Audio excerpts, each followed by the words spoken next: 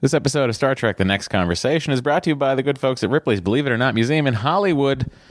If you want to take 10 people to Ripley's, but you're like, God, that's so cost prohibitive, guess what?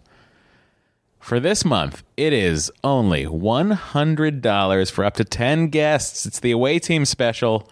All you have to do is head over to Ripley's and mention Star Trek The Next Conversation and Commander Riker's sexy new beard. And you can get up to 10 people in for $100 at the Ripley's Believe It or Not Auditorium at the Ripley's Museum in Hollywood, California. Remember, that's Riker's sexy new beard.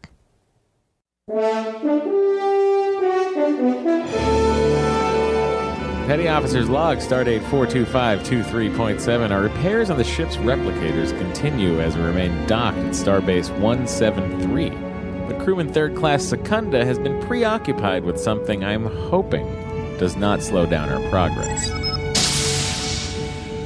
Sup? Hey, Matt, I think I've solved all our productivity issues. Which productivity issues? You know, like how we're assigned a bunch of tasks and then we never get any of them done. Oh, sure. Matt, meet Andy Droid. Hello, Chief Petty Officer Myra. How may I do your bidding? Andy, is that a toaster? Well, not anymore. Now it's an android. Oh my God, that's so weird. Why would you make it look like you? Did I? I just tried to make it look as handsome as I could. I don't know. No, it's like a weird toaster version of you. Why would you create this monstrosity? You know, dangerous tasks, to do stuff we don't want to do. Do our bidding. Crewman Secunda, is this thing sentient? It is, isn't it? Andy Droid is programmed with all human emotions and consciousness. Oh, no. Andy, do you realize what you've done? Made our lives super easy? No, you've created a prototype for a race of slaves. Oh, here we go. I'm serious. You can't create a being that feels that you just make do whatever you want. Uh-huh. And why? Look, I'm fixing the replicators. No, stop, Andy Droid. You are not property. Andy Droid is not property. Don't listen to him, Andy Droid. Do my bidding. Andy Droid, do you want to fix the replicators? Well, I mean, not particularly. There, Andy, see? But I have been created to serve Overlord Secunda. Andy, I am freeing this being. It's not a being. It's an incredibly handsome toaster, which I created. What? Look, I didn't tell him to say Overlord. He just felt like I deserved the title. Aha, you said felt. You admit he feels. You are being a total jag, officer. He feels nothing. No, this android has more sentience than you do. Oh, I'd like to see you prove it. Oh, I will. Ladies and gentlemen of the jury, Pinocchio's strings have been cut. What happened? I shot you on the lowest sun setting. What? You know phasers give me migraines. Ha-ha! Now who's not sentient? Hey, Eat it! You eat it! Oh no! Andy Droid! We destroyed him! I guess you were right, Matthew. The true soulless robots were us. Oh, hey. He fixed the replicator. Waffles? Agreed. But we dine in honor of our fallen... Oh, with ice cream on it. Yeah, I mean, obviously. All right.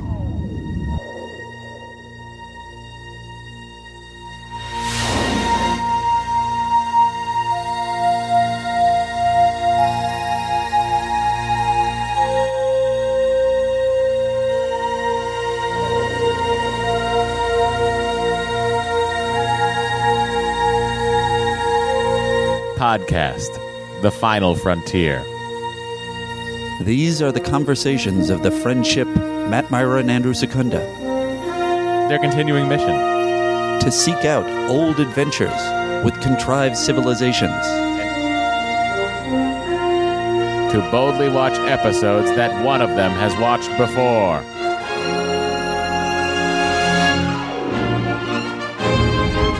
Hey everybody, welcome to Star Trek The Next Conversation. I'm Matt Myra. I'm Andrew Secunda. And if you skipped with your little iPod machine past the intro music, you missed the debut sketch from the Star Trek The Next Conversation players. It's our first one. Namely, me and Andy. Andy wrote a sketch, everybody. I wrote a sketch while I was at work. When you think, Now, while I was at boy, work, this on is my lunch break. so funny, I can't believe it. Who do I give this Webby Award to? It goes to Andrew Secunda. Do we get Webby Awards for podcasts? I don't know. All right. We get a Stitcher Award. There's got to be podcast awards There somewhere are. besides the There Andes, which obviously have never There been are. completed. Because Not yet. We're a bunch of lazy bones. We're going to have to do it before the end of the season. Sorry, folks. TB Dandies. What's that? TBD Andes. TB Oh, Dandies. TB Dandies. Nice. Ladies and gentlemen, the TB Dandies. Hey. Welcome to the TB Dandies. No, the TB Dandies are your dancers. Oh. I don't You go know. out there and you sing some show tunes. You know, really Seth MacFarlane it up. Have you seen... I have not seen the Orville. I watched it last night. Oh, what did you think? I don't know. I feel like I should withhold my perspective until you've seen it. Don't think I'll be watching it anytime soon. Really? Everybody don't- wants us to review or I don't or want comment it on it. to color my opinions on Star Trek Discovery, which we're all anticipating. All right, well, then I'll give you a short perspective on it. Insanely good effects for a television pilot. Always great when you lead a pilot review with the effects were amazing, much like Encounter at Farpoint. Yeah. Having had a lot of experience writing pilots, particularly comedy pilots, it was very much kind of like a tepid comedy pilot with action in it, which is something I'm always trying to get into a comedy pilot. I'm always trying to Sure. do genre Yeah. comedy pilots, and I'm Yeah. refuted. I loved that it was in space and it was comedic, and I don't have a problem with. I know there's been some perspectives on Seth MacFarlane not wanting him to be the lead. I don't have any problem with him on the lead as the lead. Thought the cast was fun. Thought the characters were nice parodies of Star Trek, which I've written a lot of, so I have my own jealousies on the matter. I would love to see where it goes. It does seem... I wonder if they respun it when they decided it wasn't funny enough, or if he always wanted it to be a Star Trek-y thing. Because I know now the spin is... No, but I get the impression that's what Seth wanted. He wanted Star Trek real bad. He wanted the rights to it. They wouldn't give it to him. He just wanted to do a Star He Trek wanted show. to do Star Trek. Well, I think that's what he's got. I would say it's interesting us watching Next Generation while watching this, because I have some of the same complaints that I had in the first season, even though I think all the characters are very networked, kind of ironed out. I mean, more. I don't think there's a Star Trek series that out of the gate first season was great. No, none of them, right? Right. As far as I know know. Voyager definitely wasn't. Although the original Star Trek was better out of the gate, wasn't it? Whatever the case. Yeah. I mean, Star Trek, the original series Star Trek kind of went in reverse of regular series. Like, Right. season 3 of the original series, you're like, what? I feel like there's some good ones in There are season 3, some but I have good to go ones, but back there's and a watch lot them of again. a lot of duds. Spock's brain lives in season Yeah, 3. that so. is a bad one. Brain and brain. What is brain? Anyway, my main point is as far as I can tell, there's virtually no theme at all. And I'm not saying it has to be like a Star What do you Trek-y. mean? Oh, you mean it's not doing Like- the sci-fi thing? And I think that's kind of my thing is they're clearly not going hardcore after comedy, and they're not going hardcore after Sci-fi. interesting sci-fi. Yeah. So it's kind of at this point, I don't know, just in the middle. And I will definitely keep watching it. It was entertaining enough. It's one in. And if we Yeah. learn anything from 100%. You can't judge If we things learn on a pilot. anything from the middle, it'll last 10 years. We'll see. Go to iTunes, leave a 5-star review, and join the Admirals Club. Matt, Yeah. if our friends want to become an admiral, join the Admirals Club, That's right. what do they do? All they have to do is head over to iTunes, write a 5-star review, glowing, not glowing. As long as it's 5 stars, you'll be welcomed with open arms into the Admirals Club. Here are just a few of the admirals that are hanging about, smoking cigars, enjoying their riches in the club right now. Admiral BTU says, join the club. Matt Myra is a podcasting pro and Star Trek expert. In parentheses, mostly. While Andy is a relative noob to both and delightfully oblivious to many Star Trek concepts that diehard fans take for granted. I'm a lifelong Star Trek fan and still learn something new every episode. TNC is greater than TNG. Oh, Which is nice. very but it sweet. also says in parentheses, season 1 and season 2. Right. Which is fair. I get it. By MacGyver 1970. If there was never a reason before to go back and rewatch some of the worst episodes of Star Trek The Next Generation, then there is now. Grand Admiral Andrew Secunda brings professionalism while providing insightful theories and humor. Secunda leads the way in rating each episode and rightfully rewarding an episode NVC. Secunda also answers fan emails and awards Admiral ranks to faithful reviewers. Redshirt Ensign Matt Myra is also along for the ride, although he seems to be solely responsible for beaming out first, never bring him on an away mission in hostile territory. This podcast has assimilated me with its awesomeness. That's true. I do beam out first. I think it was essentially I leave Andy all alone. essentially because Secunda also answers fan emails and awards Admiral ranks. That review is broken down that way. And the last one is from Jeffries01, and it says, Admirals Club, here I come. Yes, indeed, Jeffries01. Is that all it said? It also said, thanks for the show. Oh, well, that's a great review. Admirals Club, here I come. We also had an admission to the United Federation of Planets President's Circle. Okay. This week for $75, Matthew. That's most of the production cost of this episode. It is. And it was from Kamal Abol Hussein. Sorry. He gave me the spelling And the pronunciation. The phonetic spelling, and you still messed it up. I think I got close. Kamal Abol Hussein. Kamal, thanks, buddy. Matt and Andy, I've been a Star Trek TNG fan since I was in middle school and wore a communicator pin to school every day, despite the fact that other kids made fun of me. I've done that. Have you? Yeah. Were you made fun of? Well, listen, it was on my backpack. STTNC has been a new and refreshing way to revisit the show I love so much. No moment has made me laugh more than Snark Theater during the Unnatural Selection episode. Please do more of those. I've had to stop listening to all of the podcasts I used to enjoy because they just don't compare to Star Trek TNC. Keep up the incredible work. Snark Theater, as you know, is only presented when there's such a plot hole in an episode that could be solved by the Federation's existing technologies. Very good.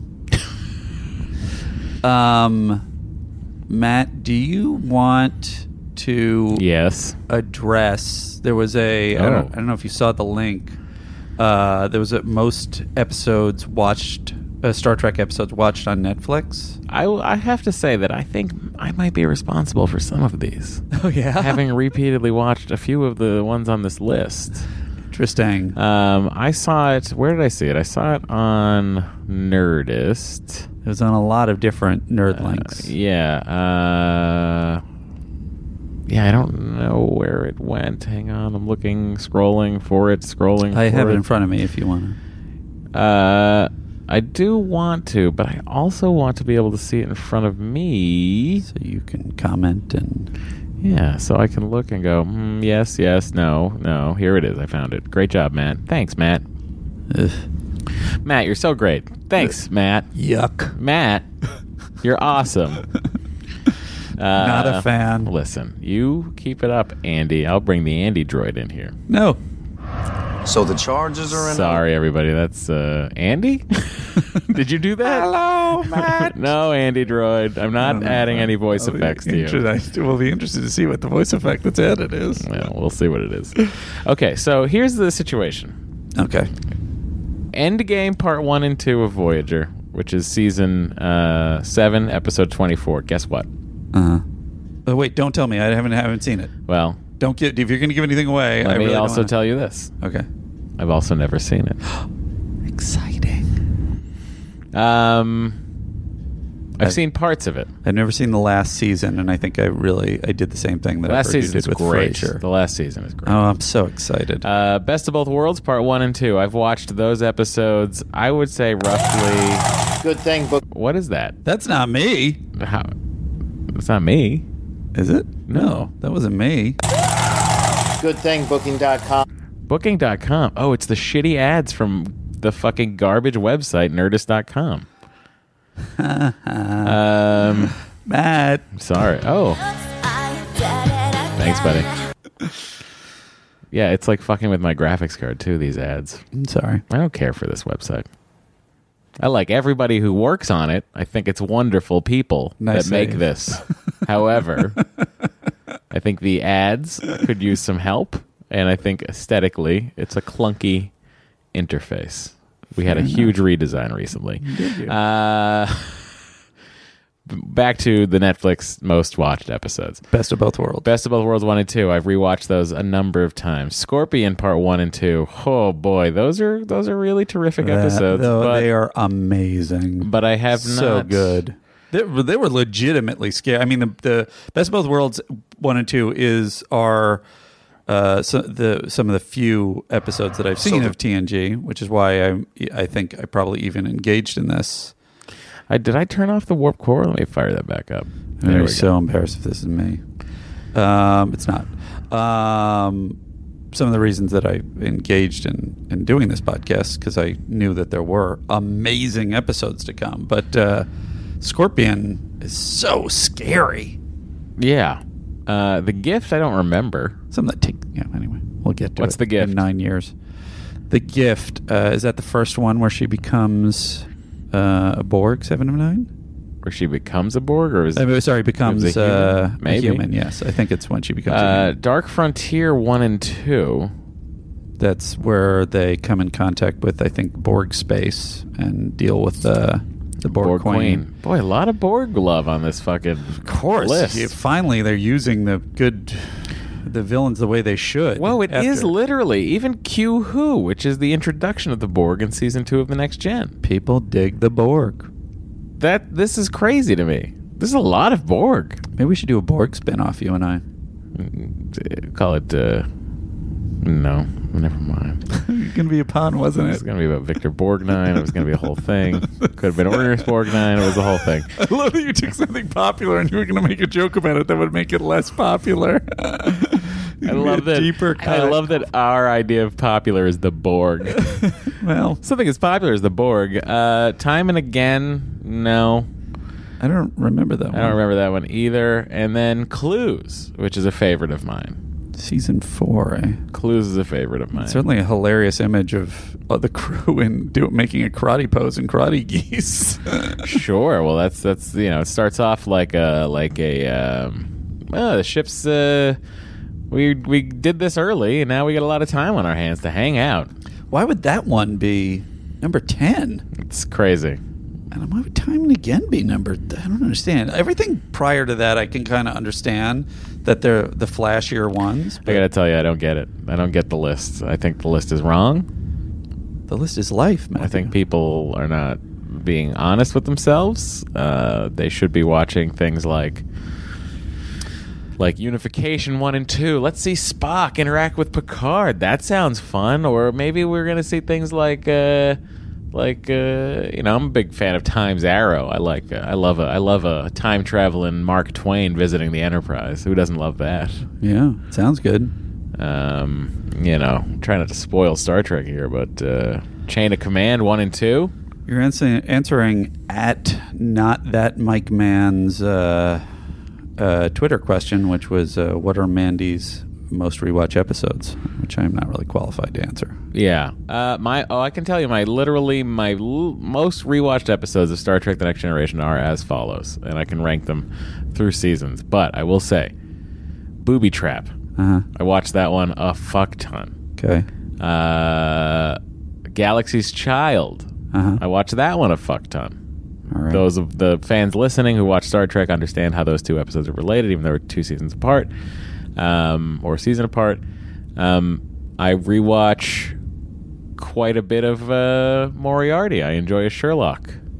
Well, I enjoyed that one too. I look forward to his return. I rewatch a lot of the Q episodes. I like a Q-Who. I like a Cupid. I like a I like a lot of the Q episodes. I watch All Good Things a lot. The series finales, I think, fantastic. Does it make you sad? No, it doesn't end sad. Why would it end sad? They weren't sad. Okay. They were like, we're gonna shut down. Hey, I'm not spoiled. This is not a spoiler. Okay. I'm talking about what the crew was thinking of the show. Oh, all right. They were like, let's shut down production for 3 weeks and then make a movie. They weren't sad. Oh, yeah. All right, fair. Let's use these same sets and same crew. All right. We'll just light it different. Sure. So that, by that measure, it's not sad. Well, I think you've handily answered the gentleman's question. There you go. Probably too much. Sorry. That's okay. We got a lot. I got to say, Sorry. we got a lot of email hails. Sorry, Go. this week because it's Measure of a Man, and everybody was piping in. But before we get to that, Thomas Gill was nice enough to answer that all of the, I think as you basically said, all of the Star Trek shows were shot on 35mm film, with the exception of Enterprise, which was shot until the third season, and then they switched to digital video for season 4. And then he even gave percentages, which I won't go into. But basically, there was an increasing number of special effects composited on video, which leads over time, which leads to the problems with the transfers. Yeah, they had to redo everything, which they did beautifully for Next Gen. So I really hope they do Voyager. I loved Voyager. They recomposited. And I'll have to see what they do, what I feel about DS9 after I watch it. Yeah. Okay, so here are all the things. We put out questions to lawyers about Measure of Man. Everybody had legal perspectives. They were citing stuff. I tried to whittle it down as much as I could, Matt. Mike Joseph wrote, I am a lawyer, and made some notes about the Federation's kangaroo courts. To start, if Maddox wanted to prove... By the way, that's exactly how Tracy Morgan's Star Jones impression goes. What? I'm a lawyer. And then he'll say whatever he wants to say. As Star Jones. Fair. On The View, when they would do that on Next. To start, if Maddox wants to... Excuse me. It's been a long day, guys. If Maddox wants to prove... Maddox wants to prove that Data is not a sentient being, then the last thing he should do is commence a legal proceeding against him directly, which I thought was very interesting. If your point is that Data isn't a sentient being... Are you turning me down? Yeah, you're peeking. Then it would... I'll speak quieter. Okay. Then it would be like Matt suing his Apple Watch for distracting him during the excellent adventure recordings. That's true. I should sue that fucking watch. Is it not making you happy? Did I forget to mention that I'm an egghead, too? You did with your words. If Maddox was smart, spoiler warning, he isn't, then he should court-martial Picard for refusing the order to surrender Data to him. Picard is hands down the worst lawyer ever for this case. He yells at the judge constantly, badgers witnesses, and appears to never bother to look anything up or ask Data, who would presumably download the Federation's version of LexisNexis the second this nonsense kangaroo court started. Why wouldn't you just let Data represent himself? He'd have a field day with all these dummies. Now, I understand that the Federation's legal systems would not be well developed, given that it is a utopia free of all conflict, and that the pre-Federation legal system collapsed, as shown in the Q scenes and Encounter at Farpoint. But this legal system seems to be completely bonkers. It's unclear what the burden of proof is and who has to meet it. As far as I can tell, the Federation can subject anyone to death if he or she is unable to prove that they are sentient on demand of some arbitrary judge. What happens if you fall asleep, or God forbid, are in a coma and have only Dr. Crusher to help? Very truly yours, Mike. Thank you, Mike, for mostly agreeing with me. What? No. Never mind. Neil Christian then followed up. As an officer in the JAG of Starfleet, would not be able to settle this matter fully, as clearly on such a massive issue as definition of sentient life versus property would end up at the Supreme Court, perhaps litigated fully through civilian courts. And then he had a link on the Federation Supreme Court at Memory Alpha. Mm-hmm. The threat of summary judgment does not make sense. This is used where one party refuses to take part in the proceedings. In this case, it was the claimant. So if no advocate could be found for the proceeding, it would mean a summary judgment in favor of the respondent, i.e. Data. Riker obviously could be court-martialed for failure to fulfill his duty as Starfleet. Everybody's trying to court-martial everybody in this thing except Data. Yeah. What has happened is another point. What has happened right to a fair trial? What has happened? I guess he meant to right to a fair trial in Starfleet. Adequate time for the defense to prepare its case. Right to select counsel. What exact qualifications do starship captains / officers have to conduct legal proceedings? And then lastly, nothing Picard shows about Data could not be countered by the suggestion that they are just elements of programming to mimic human behavior. This was a point I had. Finally, the slavery issue. If Data is not sentient, that a race of android would be no more slaves than the various computer systems in ships and shuttlecraft. And he does say a more interesting take on the issue of AI sentience might involve the ship's computer developing personality and self-awareness, which I think I said in the show, and refusing to comply with a dangerous order. It happens. And it happens, was I thought what you said. At Comrade Daybed tweeted at us in response to some of the negative thoughts about Picard. I think the point of Picard's argument, I think you did say something akin to this, Matt, is that even if Data is in even the smallest degree human, then the Federation will be greenlighting a program which will lead to slavery, and that's against Federation law. Right. Then Valere writes us, I always interpreted Data as being unique because of his positronic matrix. Right. But it seems like his physical capabilities are all that is being offered by Maddox as useful. I love the episode, but I never understood why they didn't just build robots with the physical capability of Data. Why can't they just build human-controlled robots? Oh, that's interesting. That's something I hadn't thought about. Why not just build an actual non-sentient Data? Yeah. It seems like Maddox's personal motivations and his life's work are more relevant than any potential gain. Mike in Vancouver wrote us, Data was built by Dr. Sung after he was disgraced and fled/washed out of the Federation. That sounds interesting. Data was then discovered by the Federation before ultimately volunteering to join Starfleet. I can't imagine a situation where Data could possibly be seen to be the property of Starfleet. At best, he's on loan to them from Dr. Sung. His descendants or his estate or whoever lays claim to them would have the legal right to argue they own him if anyone does, which I thought was really important or interesting. And then Kitty says, I agree with the cinnamon roll about the evidence being a bit too emotional. There seems to have been a lot of a good deal of speculation initially in this case, and while I love Data, I'm not sure that the evidence presented was enough. Love the podcast as always, Kitty. Do you know what cinnamon roll means, Matthew? No. What is it? What is the context again? I agree with the cinnamon roll about the evidence being a bit too emotional. She's talking about me. I'm the cinnamon roll, Matt. No, I mean, you are what you eat, they say, right? She says, and then I looked it up, and on Urban Dictionary, a cinnamon roll is a character that is very kind and sweet, but faces more hardship and suffering than they truly deserve.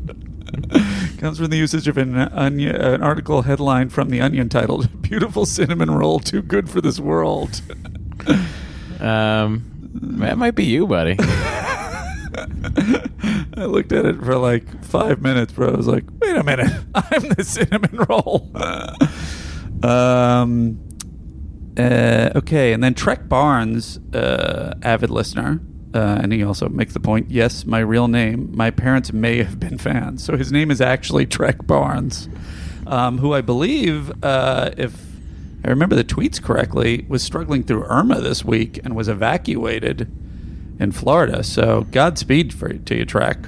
I hope you're available for more listening. I hope everything's okay. You're just concerned about losing a listener, Matt? No, I want them to be well. So well, in fact, that they could just go back to their normal routine of listening to podcasts. Me too. He said he was listening to us while he was being evacuated. Doesn't have to be this fucking podcast, Andy. You're so selfish. You're the opposite of a cinnamon roll right now. Turn this on me. Anyway, Trek says, love the podcast. Listen to every episode. Not sure if the Netflix version includes the deleted scene from the Blu-ray release. A lot of people wrote us about this. Oh, right. But there's one where Riker is looking up Data's blueprints and finds the off switch. I've always thought Frakes was a decent actor, but in that scene, he conveys a lot just with his face. He goes from doing his duty to a grin of elation at finding the winning argument, then sober guilt as he realizes that he might have just killed his friend and was proud of it for a second, which I think sounds like a great scene. I don't know why they didn't keep it. All the other dead air in that episode. Ryan Brewer writes, one quick comment on Measure of a Man. I think you guys failed to talk about the goodbye. We did fail to talk about it between Data and LaForge. If Geordi's eyes worked, I think he would have been crying. It supports the theory about Geordi's mechaphilia. And then on the note of the Stargazer court-martial, Stephen Heckert says, hey guys, as far as Andy doubting that there are toasters in the 24th century, this is the first thing, there's canonical evidence that Kirk had one in the 23rd, and both O'Brien and Sisko's parents used cooking devices of some sort and Rocker has a frying pan for his scrambled Kataran eggs. That's true. That is true. And the toaster does exist in Star Trek Generations. Remember the toast pops up and Kirk goes, oh yes, points at it. That's right. What did you think of those scenes? We'll get to it eventually. Awful. Yeah. Such a letdown. You so know, nice to Red see them Letter talking. Media is so wonderfully famous for their Phantom Menace review that was Right. famously an hour and a half long. That is amazing. That I could do without the Mr. Plinkett stuff. Uh-huh. Like but I think they do a great job over there. And their Plinkett, the Mr. Plinkett character, does the review of all the Star Trek The Next Generation movies. And they're all, about an hour long, and they're fucking great. Is Mr. Plinkett, he's like a serial killer kind of guy? Yeah. Yeah, it always seems a little off topic. Yeah. A lot off topic, but every point they make, all the footage they dig 100%. up, it's all great. Yeah, the stuff with the comparisons of I love Red Letter Media. That's on the record. of the personality types and everything from Star. It doesn't matter. Anyway, Jesse Cousins writes. This was what I was going to talk about with the court-martial. Re-court-martial, copying from Wikipedia. Most navies have a standard court-martial which convenes whenever a ship is lost. This does not presume that the captain is suspected of wrongdoing, but merely that the circumstances surrounding the loss of the ship may be made part of the official record. However, Matt says the loss of a ship since the Napoleonic Age of Sail did result in a court-martial. If you search the British Royal Navy Articles of War from 1757, Article 10 concerns the officers of a ship enticing their subordinates to fight, and that any surrender which results in the loss of a ship, whether that ship is taken as a prize or sunk, results in a court-martial to determine whether the surrender was correctly justified. This attitude has largely survived the Age of Sail, and perhaps a less aggressive version of that attitude survived into the traditions of Starfleet. Matt. Thank you. And then I have one prime corrective. Oh. That, Matt, Yes, some sir. things I have all ready to go, and other things, You don't, and that's okay. We're all human here. I appreciate that, Matt. You're only human. Second wind. Do-do. Do-do-do. Sooner or later, you get your second wind. Oh, man, everybody said so many similar things. It's hard for me to find this. Cheat sheet is this.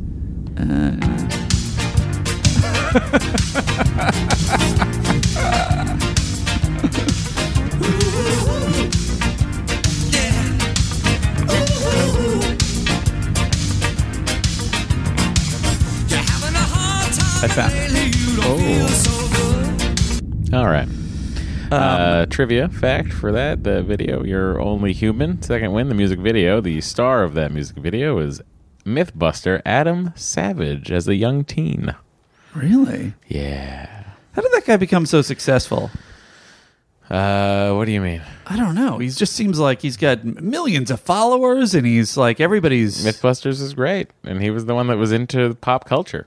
Huh. I think had Jamie been into pop culture, he would have been just as successful had he wanted it. He had a fascinating interview with Frakes that I actually want to quote from, but we didn't have time because there were so many emails this week. But we should try and get him on the show. If anybody knows him, let him know. So anyway, my point was, I read. He's been on the Nerdist a bunch. It's pretty easy to Did it get a hold of him. help Nerdist? It didn't help their website's ads No. that play when I'm trying to look at an article for a podcast. Wow. You're Yeah, really I'm really on it right now.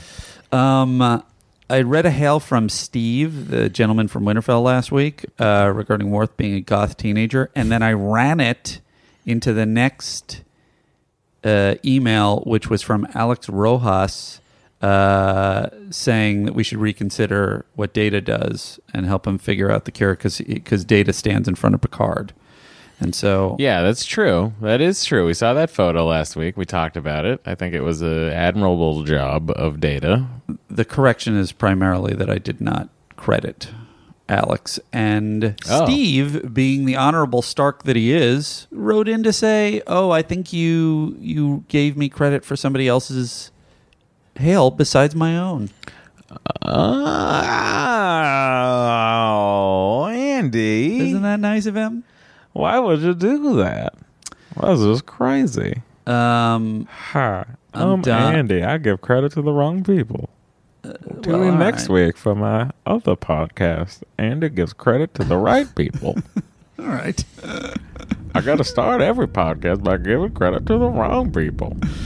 We're done with this. No, we're not. Trading frequencies close, This is my impression of Andy. I'm Andy. I don't sound like that. I'm Andy Secunda. I don't sound like that at Hi, all. everybody. I'm Well, that's- Andy Secunda. That's just not fair. I live with my cat Omar. Well, that's true, but it's not. Well, You're then, saying it in an how could insulting way. I be saying it if I wasn't really you? Well, because you're a liar. Sometimes I eat ice cream. That keeps me company. That's true. I'm sorry, that was rude. That sadly was the most accurate part. I will often talk to my ice cream. Well, Say, "Oh, ice here cream. we are again, ice cream. I love you the most." Oh wow, the Hailing Frequencies are closed. We're ready to jump in, aren't we? We sure are. Okay, here we are. We're talking about the Dauphin. That's how you say it. That is the pronunciation of the Dauphin, as I had always called it my entire life. Oh, good to know. At least according to Larry Nemeczek. Start date is 42568.8. And this aired February 20th, 1989. Andy, what was going on? Well, for the first third.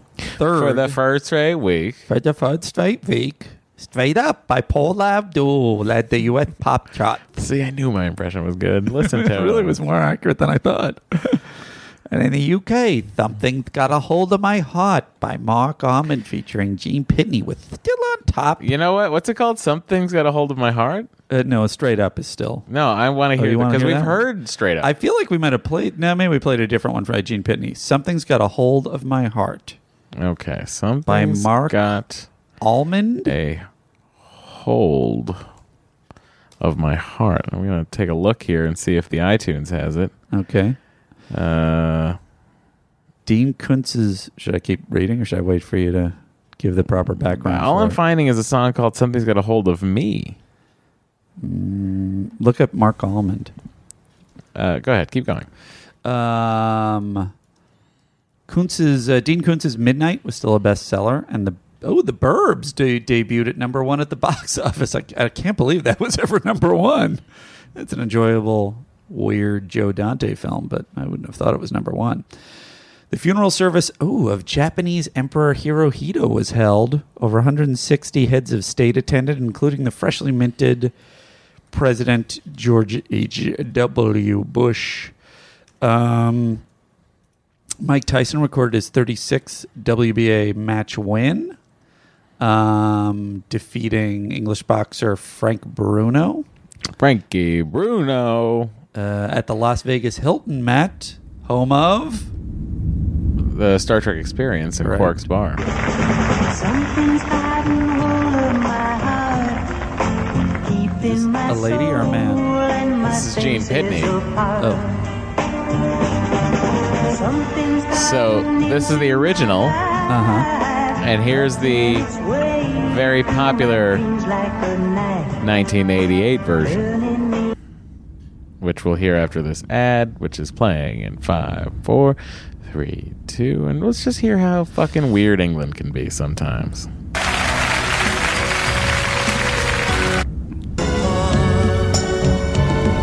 Something's gotten into my life, cutting its way through my dreams like a knife, turning me As an Anglophile, sometimes I'm ashamed of my love.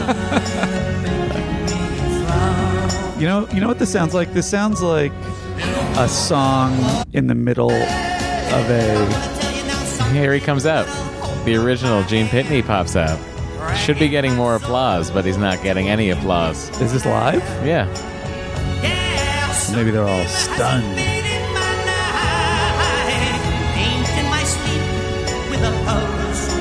This was number one. changing the red, changing the blue. This is like I always have to remember that it's the size of California, and a lot of weird things happen in California. the vibe of that song is like in a John Woo film. Oh, old sure. style Hong Kong film. Oh yeah, When Chow Yun-fat is just at home doing some weird somber thing before he goes and kills a bunch of people. or I could see that playing. Like I could see the band in Kill Bill playing it. That's also accurate. Do you know what I mean? Time All right, magazine's guys, cover sorry. featured a uniformed Marine in shadow with the caption betrayal following an excerpt from Moscow station detailing the 1987 KGB spy scandal. And that's it for this day in Trek. Well, I'm glad we got the whole Russian spy thing under control. Yeah. Here we are, guys. It is Measure of a Man's following episode, The Dauphin. It's late at night, guys. Diplomatic mission provides the setting for Wesley's first romance when the ship must ferry home a princess and her overprotective guardian. Oh, and should you watch this one? If you enjoy the bad episodes, go for it. Maybe if you're a big fan of Wes, watch it. Yeah, sure. We'll do some good stuff in here. As Troy worries that the two passengers are not what they seem, Wesley seeks advice on how to handle his emotions. Meanwhile, the princess's guardian, Anya, grows irrational at any hint of danger to Celia. When Anya transforms herself into a dangerously violent creature to challenge Worf, Dr. Pulaski realizes that Salia's people are actually elastomorphs, or shape changers. To avoid a fight, Picard orders Wesley to stay away from Celia, but Wesley cannot, and their meetings continue until Anya discovers them. When Celia matches Anya's transformations with one of her own, Wesley is stunned, and he deserts her. Wes at first rebuffs Celia's apologies for having deceived him, but he finally overcomes his pride and brings her a peace offering, another bowl of chocolate mousse they once enjoyed together. That's your description. Yeah, you did it. From Larry Nemechek. Larry, what's going on here? Seen only briefly here, Madchen Amick, Hubbard's runner-up for the role of Celia. Oh, really? yeah. Oh, they should have gone with Matt Dynamic. I mean, this girl is fine, but Well, she is the one in the that I was talking about. I know that's you. Never watched Twin Peaks, right? We already No. established that. She's a major part of Twin Peaks. Well, she would go on to much more exposure And the recent as Twin Leo Peaks. Johnson's unfortunate wife, Shelley, Shelley. on Twin Peaks. I know. The folks at the Post Group, here's the killer, right? Okay. The folks at the Post Group stayed extra busy with the Dauphin, adding a 7th 24-hour day to their week to create the shape transformations Amazing. and the world the young couple visit on the holodeck. 2 of the 10 shots required for the Rossio 5 asteroid ring required over 110 layers each, Jesus. while some 25 steps were needed for each of the Elastomorph's 7 transformations. Still, Rob Bowman thought the monster outfits looked cheap and reduced their screen time as much as possible. Well, I don't disagree with Rob. An unusual touch Bowman. seen in Wes Crusher's quarters just as Anya resumes her shape. You can see on the shelf behind her, a display cube with an old-style Kirk-era phaser and communicator. Oh, cool. So that is a bit of trivia. The other thing I read about the effects on it is that it was actual animation. That it was hand-drawn animation or the transformation. Wow. Which is crazy. Here we go. Okay. Sir, we are approaching Claudia 3. Take us to impulse power. Aye, sir. Impulse power.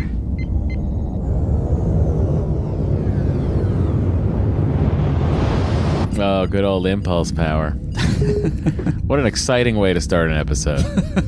I mean, I'm already gripped. I can't, the possibilities are limitless of where this episode could go. They're going slowly somewhere. And then we get something I usually enjoy, which is a bit of normal maintenance. Uh-huh. This is engineering. Yes, Lieutenant. Now that we're out of warp, I'd like to use this time to make some routine adjustments on the deuterium control conduit. We're overdue. How much time will these adjustments require, Lieutenant? Couple of hours, sir.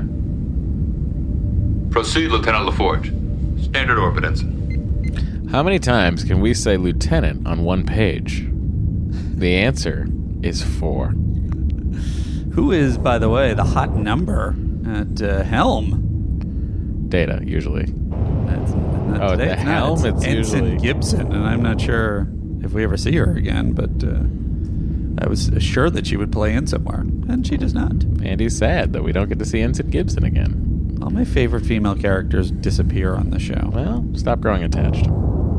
That's how you should use online dating as well, my friend. Gonna need an Something I have not SCM learned. Model 3 from Ship Stores. Can you handle that?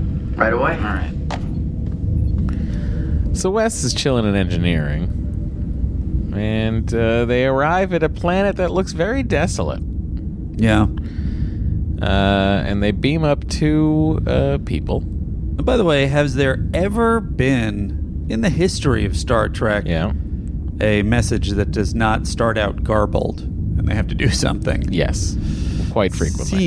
Seems like that's very frequent. I like the way Data sits at the captain's chair. It's very quick. Happens at about 2 minutes, 13 seconds into the show. But he sits down like like he owns the joint. And he starts punching numbers into the captain's console. Sure. So fast. Which is something you never see Picard use. You never see Patrick Stewart use those buttons. Yeah. But Data, Brent Spiner, sits in that chair and just starts hammering away. Like, to me, it's like, fuck it, I'll sit in this chair, but I'll also do my operations shit from here. Yeah. Why not? I mean, it's Data. He can do anything.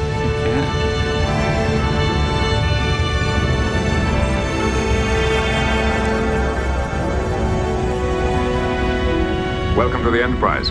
I'm Captain Picard. This is Saria of Dalit 4. I didn't feel a thing.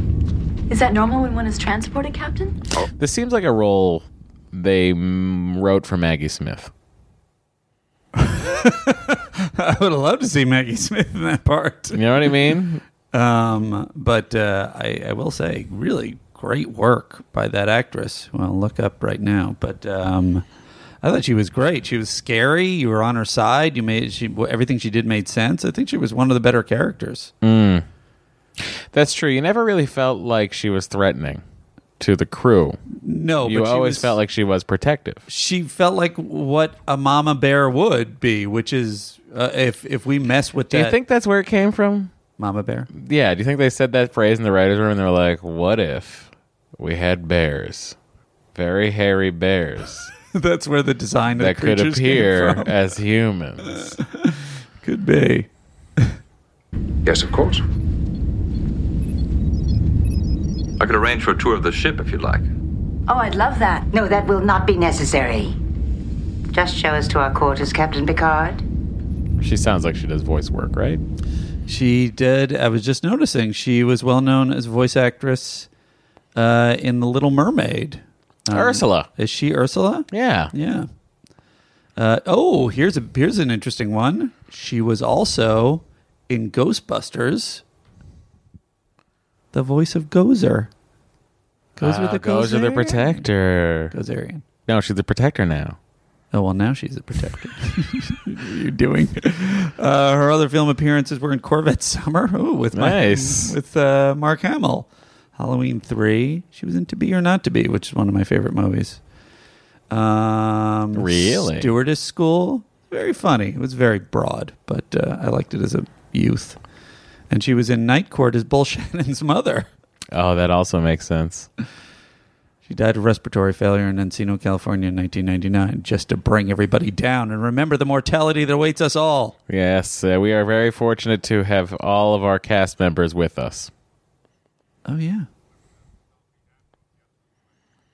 Especially considering the show premiered 30 years ago. Yeah. And everybody looks like $1 million. Who aged the worst? I think they all aged. Like, no one you look at and go, what happened? Michael Dorn, if anything, is more handsome. I guess it's hard to remember because he had his Worf stuff before. Dorn's a fucking vegan machine. Like he's Do I have to become a vegan? I'm going to be a wreck when I'm older, aren't I? He's so like, I mean, we had him on not that many years ago, like 4 years ago. He was on the podcast, and he just looked like. I remember like Jonah being like, "What do I do? So you're a vegan, and how do I? What do you eat?" And like he's like trying to figure out how to preserve his body like that. Sure.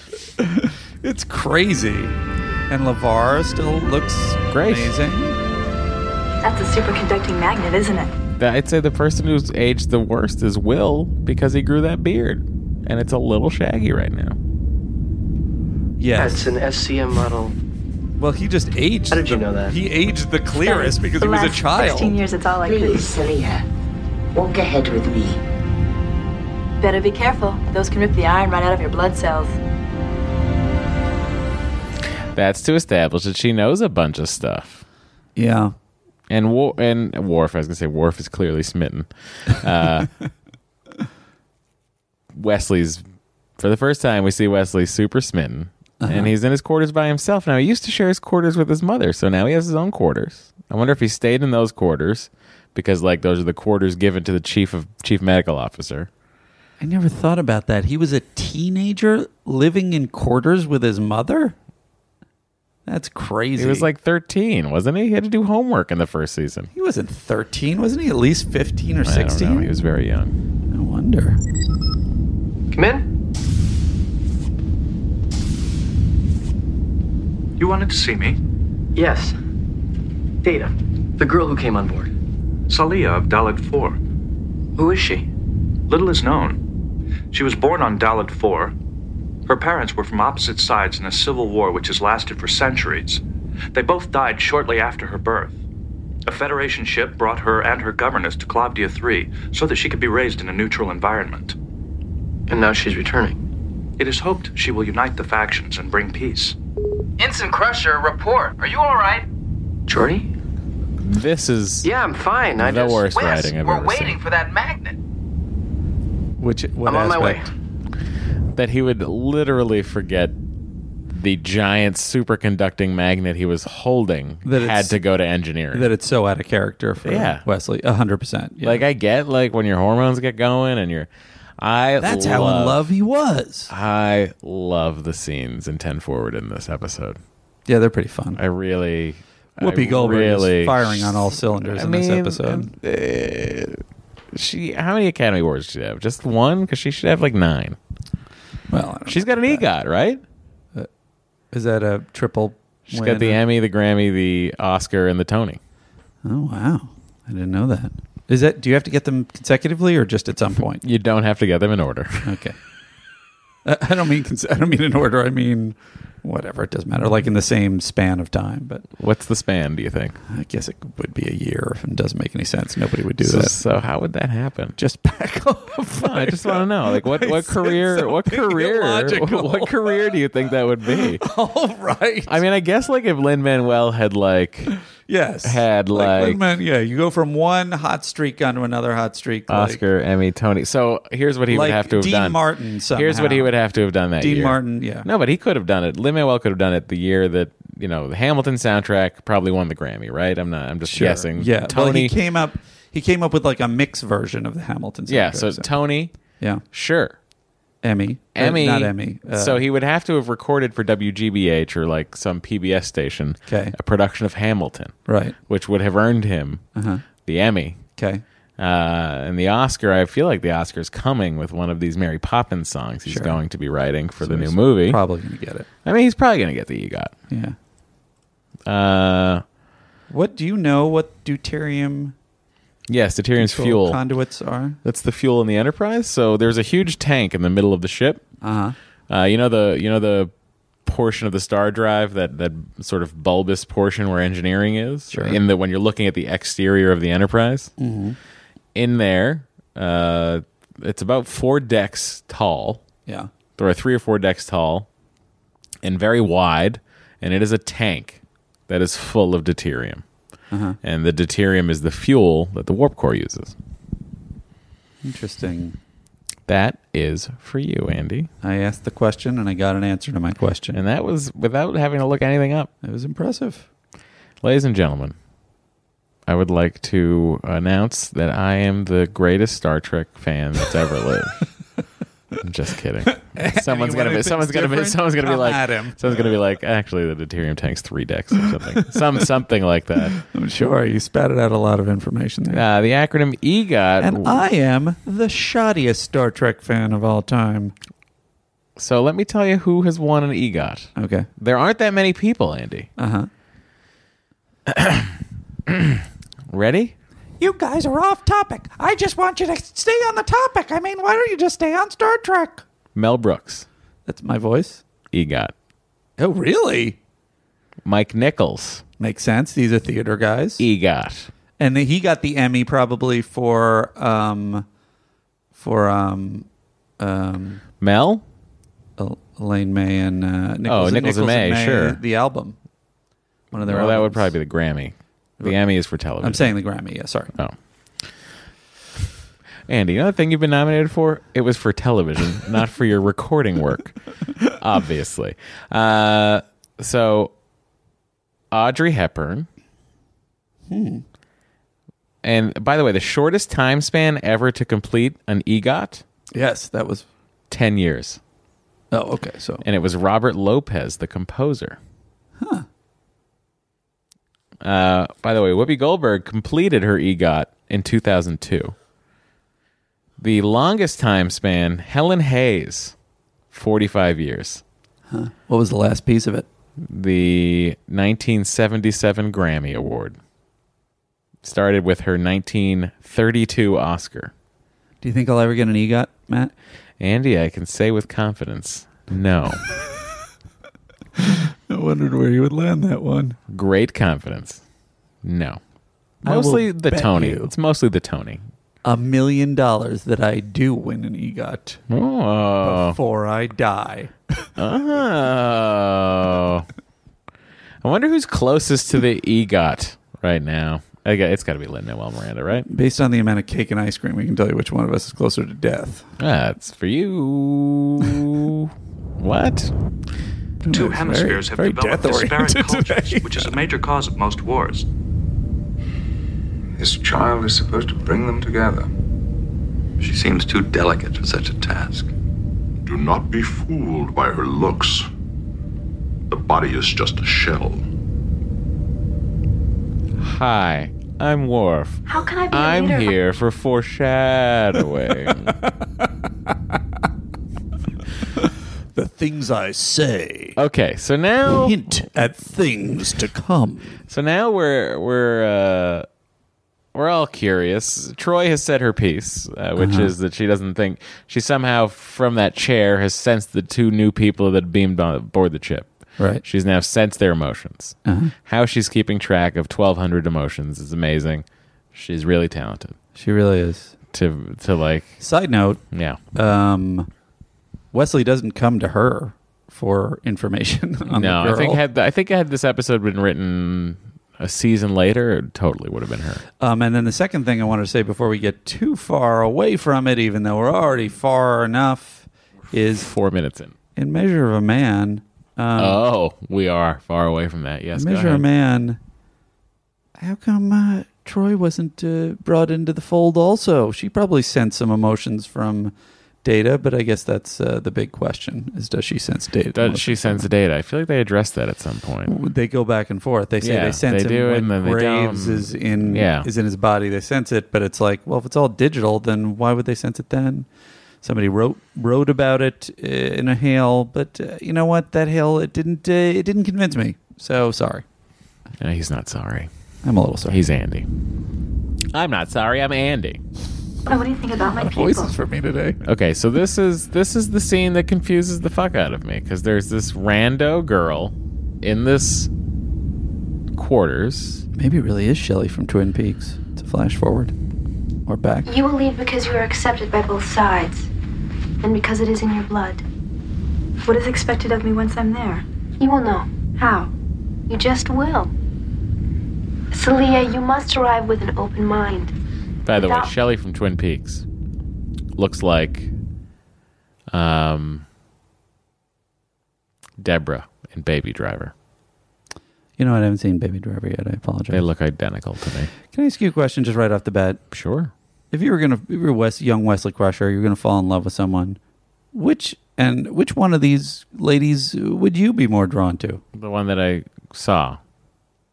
What I mean, between in the quarters. I haven't seen this other person.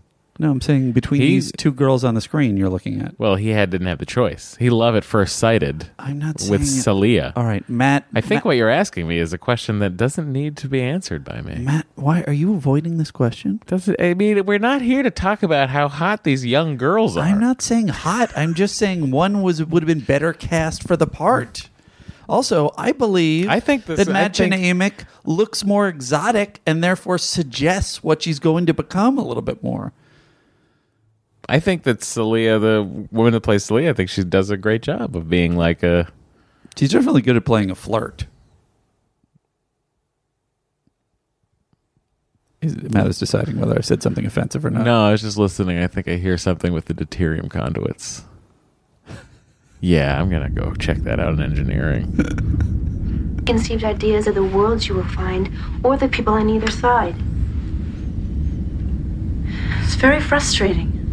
You feel the weight of so much responsibility. You're not sure you live up to everyone's expectations. It's not only that.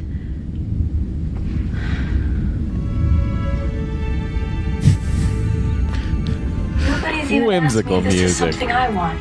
By the way, so here's the problem. This girl comes out of nowhere. Yeah. And there's no established, even post this moment of the script or of the episode, there's no established thing that Anya can transform into another human form. No. And I'll tell you this also.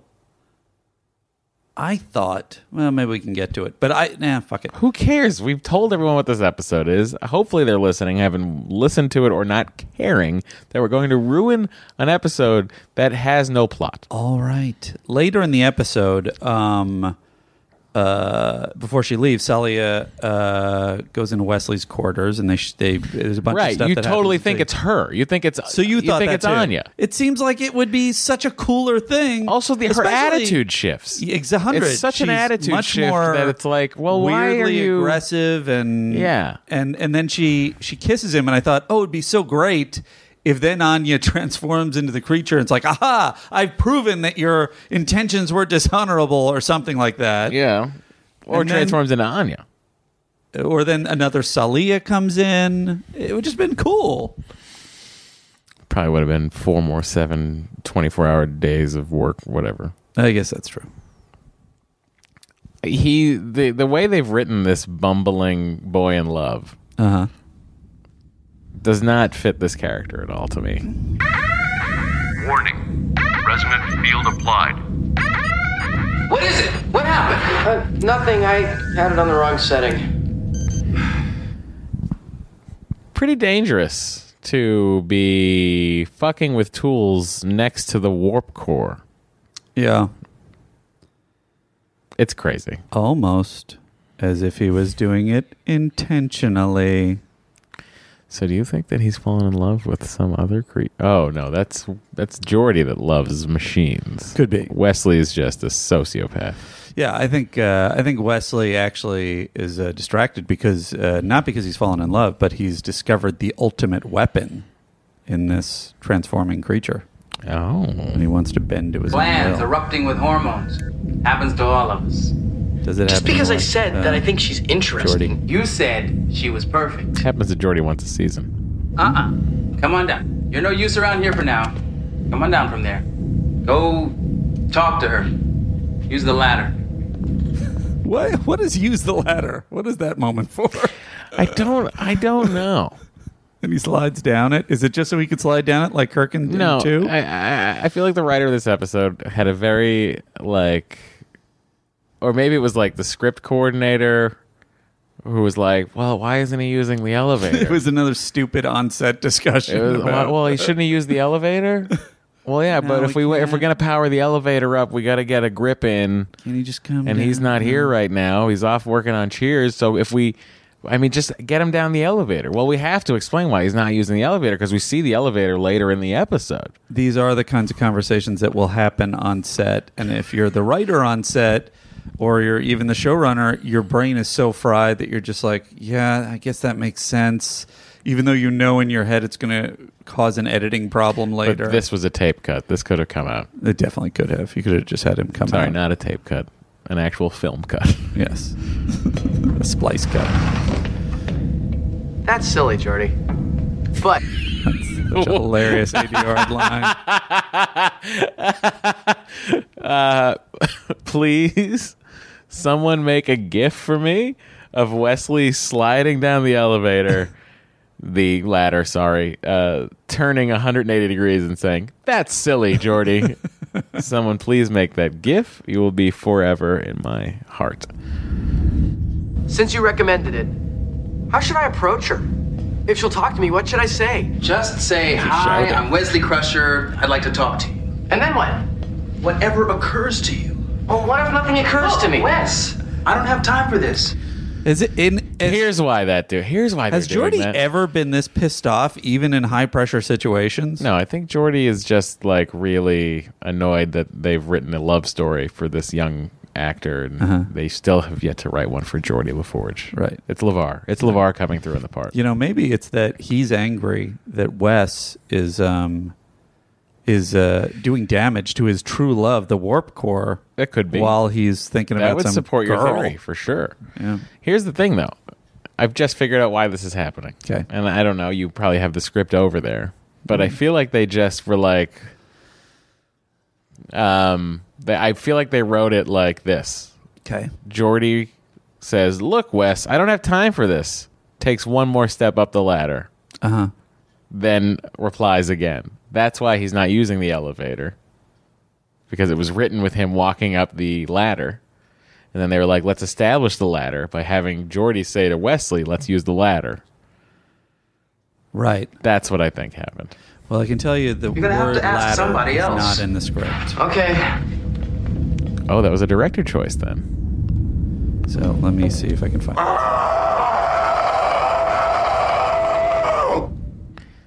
What do you think of that? It's hilariously weird. I also like how no one on the bridge is reacting to it. It's interesting they said it on the bridge. Like, yeah, I got to go talk to Worf about this lady. I'm going to go to the central point of all activity on the ship in front of everyone else. And then Worf is unselfconscious enough to actually display it in front of everyone else. And then I realized the reason for that is that then he can turn to Data and have the other conversation, and they don't have to set it up in another room. They probably shot a bunch of stuff on one day. We're always set up in the bridge. Lures a mate. Are you telling me to go yell at Celia? No. Men do not roar. Women roar. And they hurl heavy objects. And claw at you. What does the man do?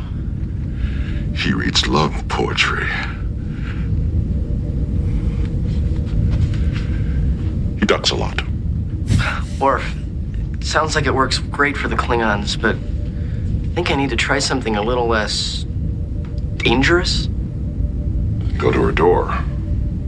Beg like a human. I like that line. I found the at least partial answer to your question. First of all, there's a lot of he's going much farther with his mistakes in that engineering scene, where Wesley turns a dial on the probe and a green stem of light appears. He touches it so that the blade of light penetrates conduit. Computer voice, warning, resonant field applied, warning. And I had it on the wrong setting, says Wesley. And then they start talking about the girl, and a lot of the dialogue is the same. And then he says, go, you're no use here for now. Go talk to her. Take the lift. Huh. Also, earlier, Wesley almost falls off. Wesley, haven't you found the defocused area yet? Wesley snaps out of his daydream. Wesley, I'm looking, angle to include Geordi, who is now leaning over the catwalk, staring down at Wesley. I see the way you're looking. Wesley whirls and drops his instrument. The instrument bounces. Oh, no, almost falling off the catwalk. I thought it was Wesley. Sorry. Got my mind on Big something. difference. Yes. You have your mind on something else, huh? Yeah. Should be that My ice simple, cream. Wesley. Judging by her appearance, it is likely you and Salia are biologically compatible. Of course, there could be a difference in the histocompatibility complex of the cell membrane, but... Data? I want to meet her, not dissect her. You sure you don't want to break her open, Wesley? High five from a crew member snap. we've never seen. And he puts on 80 sunglasses. Does the moonwalk out? Picard, to Celia's quarters. Yes, Captain. I feel like it's weird that Wesley didn't address Captain Picard as they were walking in and out of the It was so turbo weird. lift. There's a lot of weird... Was this Rob Bowman? Like, to just say, maybe just to say Captain Wesley. Yeah. Or don't you salute the captain when you pass him? Or do Well, they you not know do what they salute never on this? do on this, and I'll tell you what. I hope they do it in Star Trek Discovery. Uh-huh. I like a little Captain on the Bridge action. Yeah. I like a little someone yelling Captain on the Bridge. I guess they did away with Rarely a lot of this stuff, happens in Star Trek anymore, but it is a waste of time to have that moment when you're doing drama. Yeah. To have the formality. I guess that's true. Like, it'd be...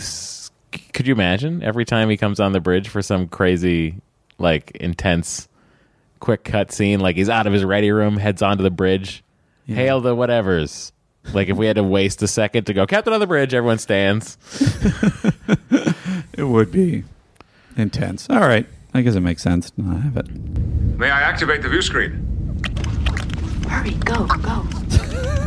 What do they do with small version of the animal? I don't know. We've invited Anya to take a tour of the ship. Maybe you would like to join her. Very much. Your escort will be with you shortly. Picard out. I think I'll go on the tour. Why can't I? Tiny bear. This is the only chance I'll ever have to see a vessel like this. Tiny bear? No. Kind of look like Daggett. You must from, remain here where it is safe. Battlestar Galactica. So then we see that it's Anya. Yes. But it still leaves me with the gaping hole of my question. Where'd the other girl go? Right. All right. Anyway, here's my favorite scene. They just introduce Ensign Gibson at the con, and they don't say anything about her. Okay. It says, Data is at Ops, Worf is at Tactical, and Ensign Gibson is at the con, but I don't think we've seen her before. Mm-hmm. Just saying. It's weird. Who wrote the episode? Ensign Gibson. Makes sense.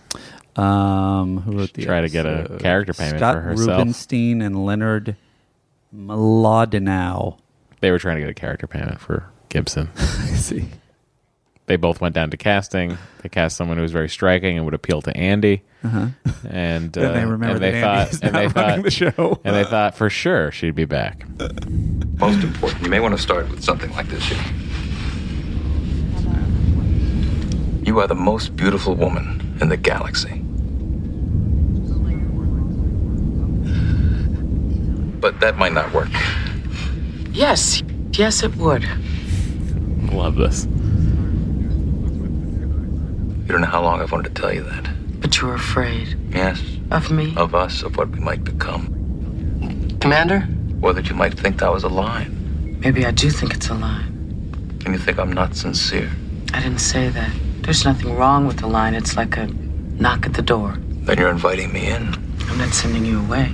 That's more than I expected. Is it as much as you hoped? To hope is to recognize the possibility. I had only dreams. Dreams can be dangerous. Not these dreams. I dream of a galaxy where your eyes are the stars. This has got to be a page and and the a half universe long. worships the night. Yeah.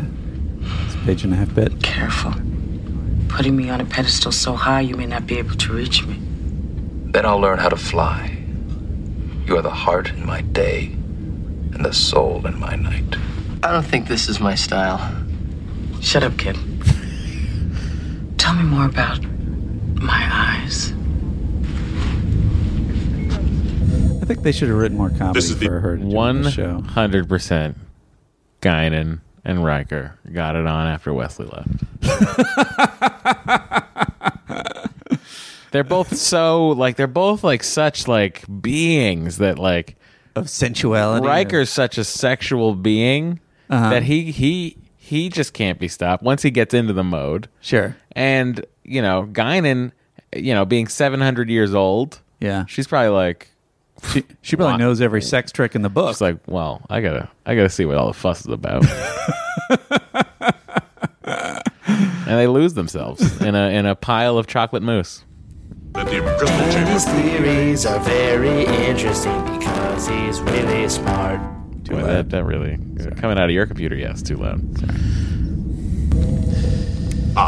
Our chief engineer, Jody LaForge. What is that? What are you doing? Nothing to be concerned about.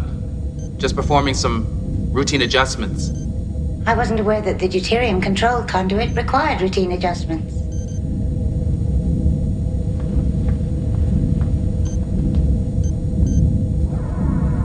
She's using the lift. I wonder what the deal was with Lyft. Maybe it stopped working.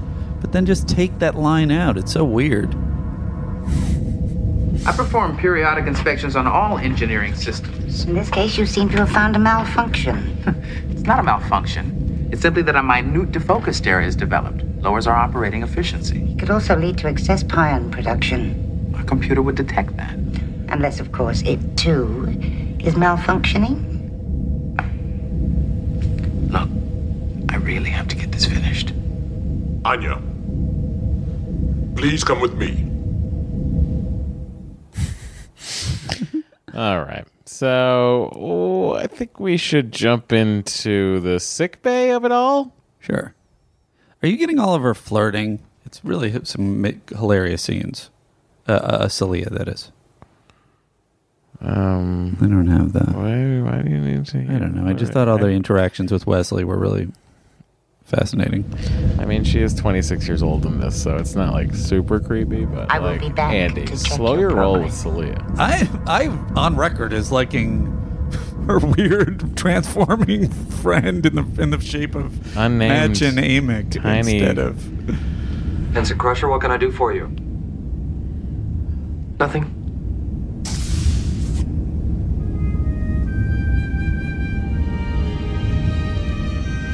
Is there a problem? No. The security officer is Could really you show me how to work the food dispenser? Sure. classic Celia ploy. Really, it's quite simple. You just tell the computer what you want, and it prepares it for you. Oh. What should I order?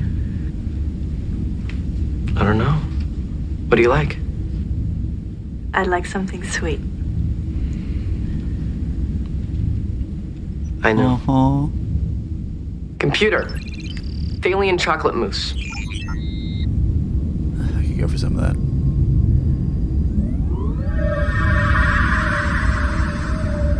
I was surprised they went with that effect shot and just didn't With do all the other a stuff just they didn't do do a in this bright episode. light on their faces They and then do cut back frequently down. do that, yeah. It's a wonderful sensation. On Thalos 7, they aged the beans 400 years. You've been there? It's one of my favorite places. Oh, it must be fun to visit a planet like that. It's the best part of being on the Enterprise. I've studied about some of them, but to see them, that would be wonderful. Tell me about some of the other places you've been. Oh, there's too many. The only world I've known is Clavdia 3. It's about time we changed that. But I'm a ball of gas. How? I mean, yeah. How do we change that? Is it ever established how the ball of gas is supposed to put to rest the war between these nations? No. I'll be with you in a moment. What's wrong with him? Andronesian encephalitis. That disease is contagious. Very unlikely. Our air filtering system can But handle. there is a chance. And I only have If you mean mathematically, one mark yes, the on my probability record is not for zero. completely mistaking how contagious a disease is. Man, it could have killed all of us. But I took over recently. Previous doctor did not get along with this older guy who worked on our staff. You know what, Worf? Why don't you just go? Leave me to be with this patient. I cannot rely on your primitive technologies. Kill the patient. What? It'd be funny if Worf took her side. And Worf was like, I hadn't thought about it that way. She is right. It is for the safety of the crew. We must kill the patient. And the ship. Destroy the patient. Immediately. Now you calm down. If you won't take action, then I will.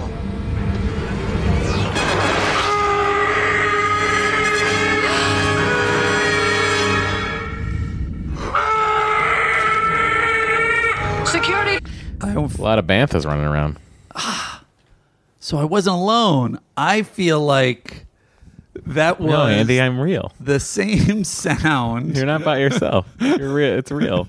You're getting into quarter to 11 Myra comedy right now. The same sound that Obi-Wan Kenobi makes. The same sound that Obi-Wan Kenobi makes when he makes the sound to scare the sand people. That's what it sounded like to me. Yeah. I think it's exactly the same sound. Well, there's only one way to find out, and that's I'm the looking internet. for it.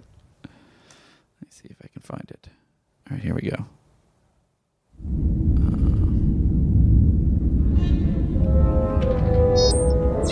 Listen to those sound effects.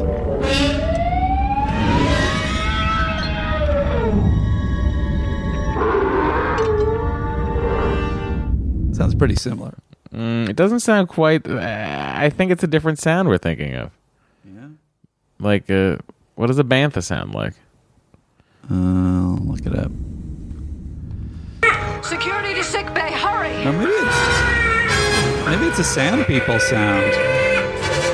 By the way, I love how quickly security and Captain Picard show up. I would also like.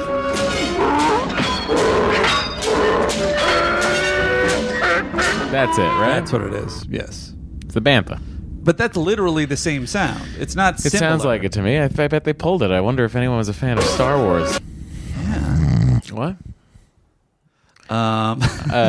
So Matt Myra's gift request. Gift request number 2. I would like the shot of Pulaski calling for security and the most handsome security guard ever strikes what I would describe as a runway pose, while Patrick Stewart fumbles in. Well, we all have our favorites in this show, Matt. Yeah, we sure I guess do. we found yours. Andy, look at this shot before you criticize my opinions on what my favorite shot is. All right.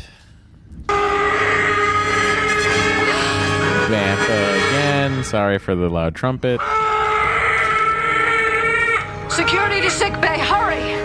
By the way, this creature does not use its claws at all. Yeah, that guy really does. he is making cut.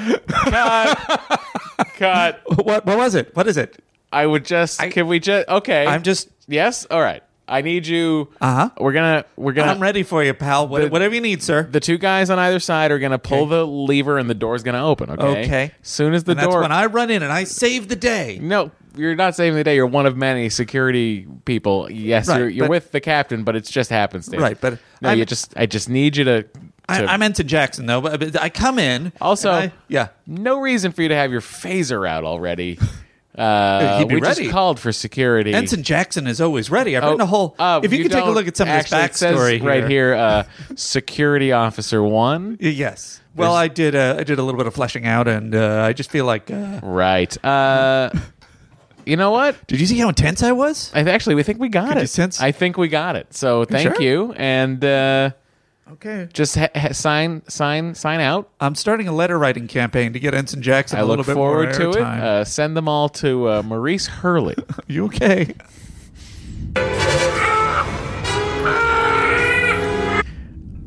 Did you see the other two security guys that come in? Oh, they are. That's hilarious. The first two. It's a cadre of like completely like, we are the biggest badasses in the world. And the third guy decided to go the opposite. Well, these guys already have that covered. I'm going to be the guy who's a little bit startled. His disease It's his first threatens day on the Celia. job. Captain, there is no chance of contagion. Okay, he's frozen. The situation is under control. That's not good enough. Well, it will have to be. Your powers are infinitesimal compared to mine. Yes, that may be. But you will obey my orders. You will remain in your quarters and in your present form for the rest of this voyage. Is that clear? Very. Keep her under guard. Aye, sir. She only yields here because she knows that he could very well turn the ship around and just drop her back. And thusly, she does not get to complete her mission. That's a really good point. I love the face-off. Play the face-off between her and Worf, though. I don't know if it's here or if it's... Wait for me. What kind of creature is she? I've never seen anything like her. There is mention in the Galactic Zoological Catalog of a species called Elasmorph, which is... Yeah, we get it. I've read books. Remain here. You are restricted to these quarters for the remainder of this voyage. You are the protector of this ship, are you not? I'm in charge of security. You must understand my duties as well. If you confine me to this cell, I cannot protect Celia. There is no need for concern. She is safe on this ship. You must understand that I cannot make such an assumption. You no longer have the choice. You have to trust me to protect her. No. A true protector cannot have two charges. Your responsibility is to the ship. My duty is to Celia. My responsibility to the ship includes protecting Celia. You know I'm stronger than you. I was unprepared. You underestimated me in your sickbay.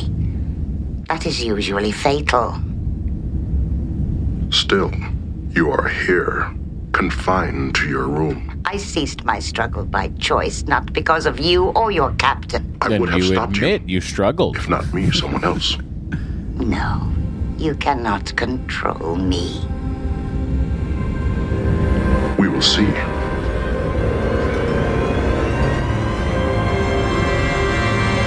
Those trumpets tell you it's time for commercial. She wasn't Ursula, although interestingly, She's one of the eels. She was the eels. I think Flotsam and Jetsam. Is that what their name was? She's one of the eels. God, you know what sucks about that, Andy? What? We've already gotten the emails. You don't think they listen to the end of the podcast before? No, we've gotten the emails already that said that I was wrong, that it wasn't Ursula, that it was the eels. Even though we do ourselves proud that we correct ourselves. Well, I just know. and I hope you're all listening to this now and you feel pretty dumb for having already sent the email when you could have just waited. This will be fascinating. You might be listening to this in the car, which means you pulled over to write the email. You are cuckoo birds. Writing your emails. When I was on Clavdia 3, all I could think about was leaving that isolation. What makes me sad is having to face it again, after seeing what else is possible. Is that what awaits you on Dalit 4? No. Isolation. Yes. I'm a ball of I thought gas, you were going know. there to reunite I mean, two warring parties. I have to go. What else do you Do you know? find balls of gas? Very little. The ship's computer doesn't Leslie, have that what much do on you Dalit think 4. about that Oh, you stopped deuterium fighting. container you're working on? I'm not certain. You know, I that's only know gas. I will have many responsibilities when I get there. Your language has no word for the position I'll hold. In many ways, I'll have even less freedom than I did on Clavdia 3. Good old Clavdia 3.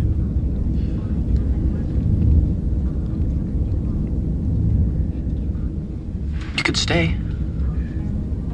On the Enterprise? Why not? I'm just a guest star.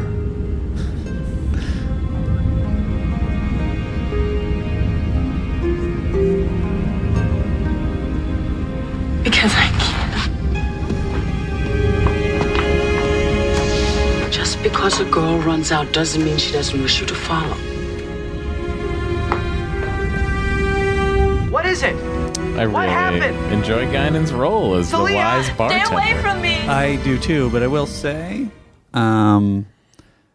she the instant she starts going in this direction, if I was Marina Sirtis, I would be like, what is going on? That is what my job is supposed to be on this ship. Oh, it is my that's an only job on this ship. Interesting. And the Guinan thing. character is obviously much more dynamic, due to the writers, because she has a little bit. She has a lot more mobility. She also has can a lot be more involved in mystery. anything. She has a lot more mystery. She has a whole past. I don't know. It's interesting. May I ask you? I hope I have an answer. I don't know. I decided you can't ask me. I don't know much about DS9 at all. Well, it's a space station out around Bajor. But there is it's a next to a character- stable wormhole that leads to the Delta Quadrant. And if I park my space vehicle there, do I need to get it back before midnight, or can I leave it there overnight? Well, it depends. There is a service charge for every space hour after the first 17 space hours. But if you are fucking someone in one of Quark's hollow suites or something, does he have that? Did he run a brothel? He ran a holodeck brothel. You can get your yeah, of course. Why wouldn't you? You can get your parking validated from Quark's bar. Wow, that is, you got to say, from a Ferengi perspective, that's so geniusly profitable. It's like self-cleaning. It's there's no human component. I mean, he just ran holos. I mean, holodecks. A lot of them were geared towards pleasure, of course, like a lot of the programs. But there was also just like your average holodeck situation where you could go be in a spy episode of something. Like, they did those James Bondy type episodes. He must have enjoyed that. It's everything you want. Our man Bashir. Anyway, my question, Matt. Odo. Yeah. Was he an Elasomorph? He's a changeling. They're different. Yes. Okay. It's Am I the saying Gamma Odo Quadrant. right? Okay. Again, I just have to say, 'Kay. please stop emailing me already. I know it's the Gamma Quadrant. We were just talking about Voyager so much earlier that the Delta Quadrant stuck in my head. Are Flotsam and Jetsam your favorite DS9 characters? Flotsam and Jetsam are the eels. Right? It's the Gamma Quadrant. Does Guinan bring them another bowl of chocolate here? Because they get the bowl of chocolate in the replicator in Celia's room, and then they go to 10 forward, and then Guinan brings them another bowl of chocolate. And I'm like, this is my kind of date. I don't know where this is going to go, but these people are total gluttons.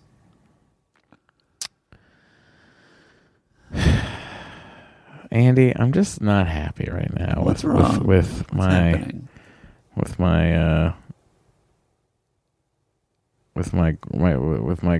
quadrant messes ups? Oh, are you looking up information? It is to the Delta. Am I crazy? What do you? Where's the wormhole? Hello, hi, professional other people who like Star Trek. Are you telling me that the word wormhole is not found in the Deep Space Nine main page of fucking... Are you trying to find out where Deep Space Nine is? I want to know what the wormhole... The Bajoran wormhole later became key strategic location during the Dominion War for both the Dominion and the Federation Alliance. Yes. Discovering the wormhole... Tell me, thank you. It's the Gamma Quadrant. Thank you. Thank you so much. I see. Thank you. Thank you, Wikipedia article. Memory Alpha, I mean. I'm so sorry, Andy. I disappointed us, and I'm sorry you got all those emails from people who can't wait for me to make myself right. You're the one who's going to have to listen to all of them next week. I'm sorry. I don't understand. I can't stay here. I have an unspecified thing to accomplish on a planet. I want it more than anything, but I can't have it. This was an okay performance, I thought. Nothing is impossible. Not for you. There's a way. I know there is. Leave her alone.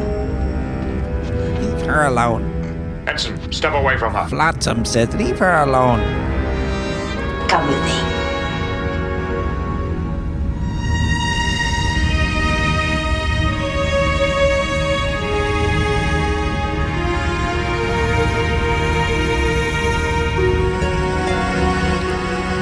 Mr. Crusher, are you trying to get your dick wet? Your warp nacelle. Also the girl's protector.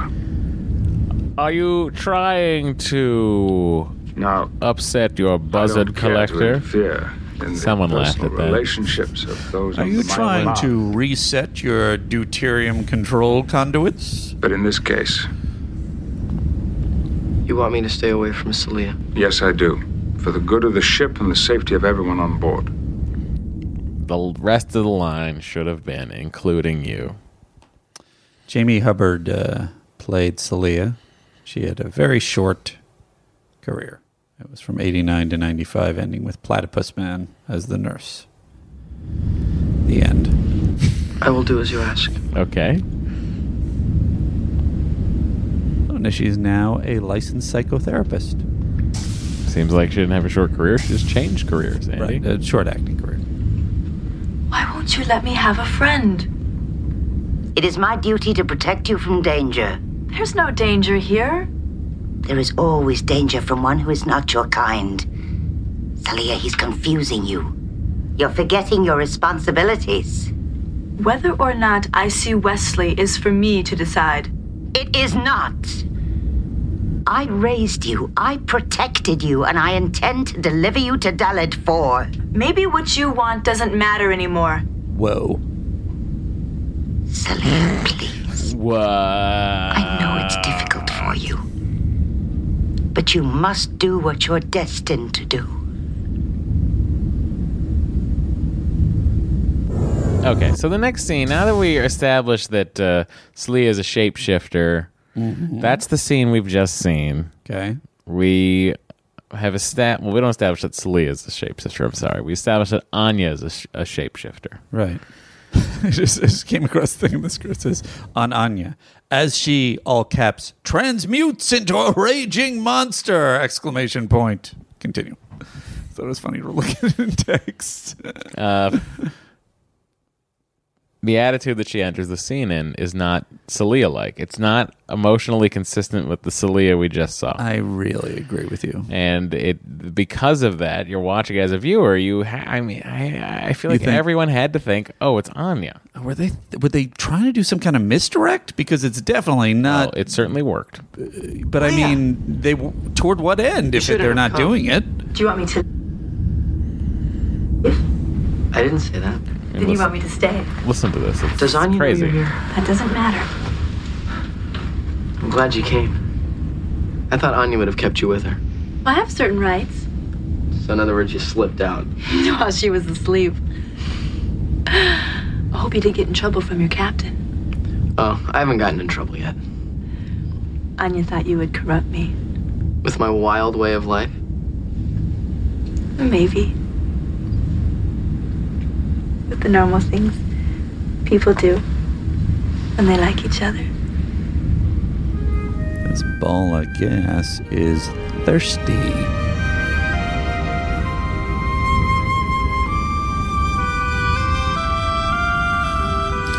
You know, this Jamie Hubbard. Yes. By the way, if you're just Sand people. listening to the audience of at home, what you didn't hear was not what you thought you should be hearing, which was that transformation would mean that the girl that Wesley was just sitting next to had transformed into that creature. No. That creature walks into the quarters. So this out of character craziness, I found it very odd. But back to Jamie Hubbard. She specializes in couples and families dealing with infidelity, communication, commitment, connectedness, divorce, blended families, and infertility. You gonna get in touch? I think I should visit her. With Didn't it say Dory. something about LGBT rights also? She's an LGBT affirmative psychotherapist. Oh, I see. And she is very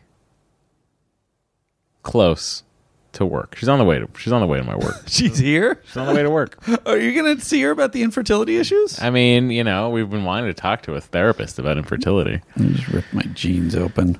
Classic Andy. He wants it Darn bad. Just as a side note, I don't know that it's that relevant. In the scene that in question with Madge and Amick, it says, interior Celia's corridor, Celia's with an unusually dressed teenage girl, in parentheses, definitely not a normal inhabitant of the Enterprise. And then she's just described as teenage girl until she is then. Celia holds the teenage girl's eyes for a beat, then steps to the window and stares out at the stars. After a moment, Celia looks down. Celia's POV. A cute furry animal rubs against Celia's leg. That's it.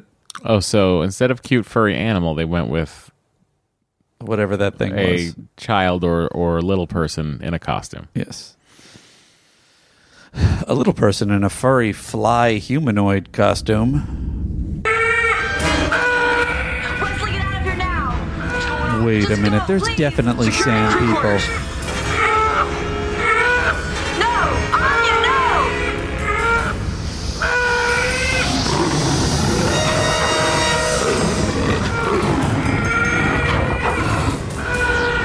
That sounds familiar too. You should not have disobeyed me. I had to. You didn't have to. I warned you to leave her alone. What's the famous scream? What do you mean? You know that sound effect scream? That is the famous scream. It has a name. Is this a meme? No. He's looking something up. I don't know what he's talking about because I'm not really as internet literate as someone with a podcast should be. My apologies. It's like the Wilhelm scream, right? Oh. Yeah, the Wilhelm scream. From film? It's been used in hundreds of films and television shows since 1951. So essentially, they buy a sound library. Okay. And then they have it. And the Wilhelm scream, here's a Wilhelm scream compilation. Okay. That is 2 minutes and 59 seconds long, but I'll just get the volume down. And... Wilhelm! Yeah! Oh, that's the first use of it. First use is someone called Wilhelm. That's the scream. That is very familiar.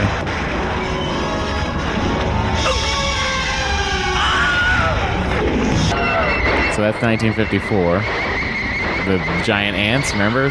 Really? Is it just a bunch of clips of people? Yeah, of all of the times the effect was used.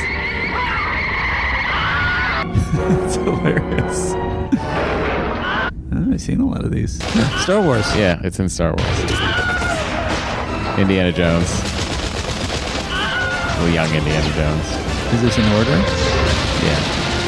Let's go back to Star Wars. No, there's Aladdin. Batman Returns. That was the most appropriate use of it. Reservoir Dogs. I don't hear that one. We're really off topic. Well, no, I mean, we're talking about shared sound effects. Okay, fair enough. I want to see Star Wars. I want to see Star Wars, Matt. I think it's a stormtrooper going off the edge, right? Oh yeah, that sounds right. In the Death Star. Yeah. Howard the Duck. Lita Temple of Thompson, Doom. by Temple the of way. Doom.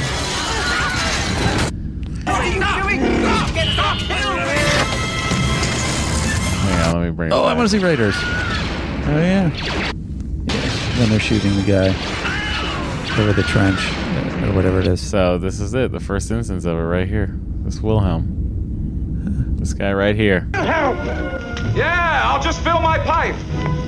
Don't fill your pipe, Wilhelm. And was it that actor's voice or they dubbed it? I don't know. I mean, again, you're not as savvy as I am with the internet. All right. Guy He's didn't making go a to fucking face. film school, this guy? He's talking to nobody. This guy didn't fucking go to film He's school? looking like he's... Look at this guy. He wants to trying make mock movies? me, He but didn't really, fucking he just know? looks like an insane person. Wilhelm scream, guys. I hope I taught someone something new. Wait, I was going to say something about me. So here it is. The Wilhelm scream is a stock sound effect of a man screaming that has been used in more than 360 movies and countless television series, beginning in 1951 film The Distant Drums. The scream is often used when someone is shot and falls from a great height or is thrown from an explosion, and is most commonly used in films and television. Most likely voiced by actor and singer Sheb Woolley, the sound is named after Private Wilhelm. They really knew how to name actors in those days. A character in The Charge at Feather River, the 1953 Western in which a character gets shot in the thigh with an arrow. This was the first use from the Warner Brothers stock sound library, although The Charge at the Feather is believed to have been the third movie to use the effect. The effect gained new popularity, its use often becoming an in-joke after it was used in the Star Wars series, Indiana Jones, Disney cartoons, and other blockbusters. Oh. So they started to use it intentionally as a joke. Yes. The Wilhelm scream originates from a series of sound effects recorded for the 1951 movie Distant Drums.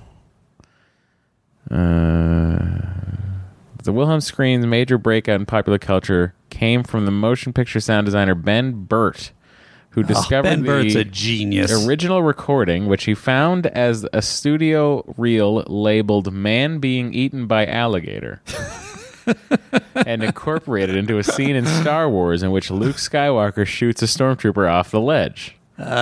With the effect being used as the stormtrooper is falling. Burt is credited as naming the scream after Private Wilhelm. Over the next decade, Burt began incorporating the effect into other films which he worked, including most projects involving George Lucas or Steven Spielberg. Most notably, the rest of the subsequent Star Wars films, as well as the Indiana Jones movies. Other sound designers picked up on the effect, and its inclusion of the sound in films became a tradition among the community of sound designers. In what is perhaps an in-joke within an in-joke, one of the scenes from Indiana Jones and the Temple of Doom actually features a man being eaten by a crocodile, accompanied by the scream. Research by Burt suggests that Sheb Woolley, best known for the novelty hit song The Purple People Eater, in 1958, as Scout Pete Nolan of the television Rawhide, is likely to have been the voice actor who originally performed the scream. This has been supported by a 2005 interview with Linda Dotson, Woolley's widow. Burt discovered records at Warner Brothers from the editor of Distant Drums, including a short Woolley played the uncredited role of Private Jessup in Distant Drums. Despite the usage of the sound, no royalties are paid. That's a bummer for anyway, that guy. We went way off topic, and we're almost at the end of the episode. And I apologize to everyone at home, and I hope someone enjoyed that bit of trivia. This podcast is already an hour and 43 minutes long. To get back to Star Trek, but equally off topic, I believe that would that security officer be described by any chance as an operations division officer? Yeah, they're in the gold uniforms. That's operations Then division. I believe it was Dexter Clay that played it. Nice. Is this cast list on the yes, on the he's thing? listed as operations divisions officer, and he also was in the Webster episode Web Trek in uniform. I don't know if he had lines in that. Wow. Part of me really wants to go see that. He played episode. Professional football. I mean, look at the size of him.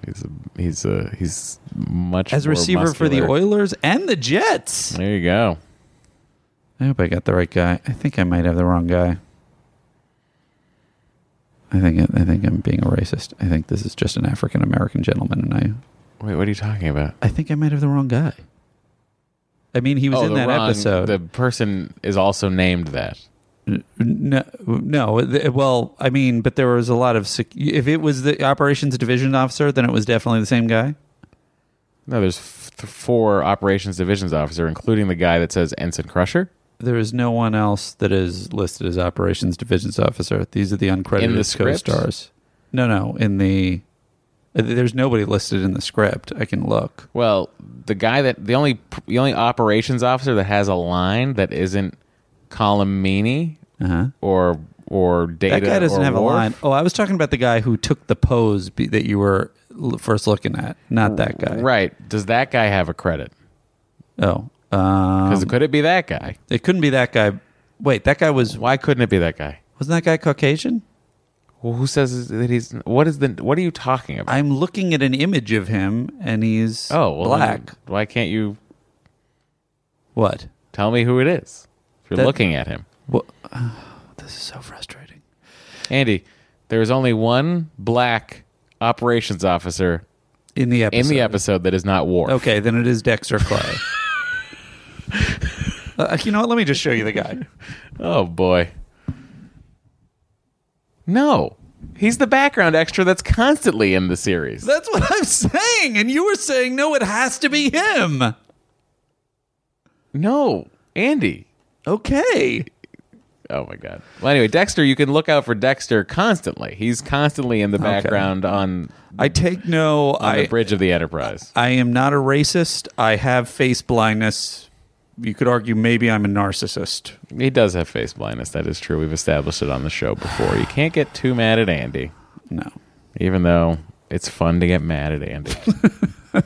Anyway, I apologize. But, you know, sometimes when Andy sees two things together at the same time, he realizes how foolish he was. And I just have to say how hilariously different. Oh, no.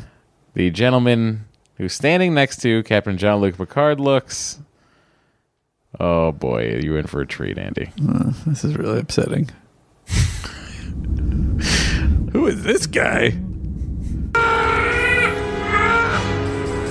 You're going to show me a picture of a sand person. I know the difference between sand person and... No. I just oh, that's way off. It's so far off. Just so Andy can be aware of how ridiculously... Am I really...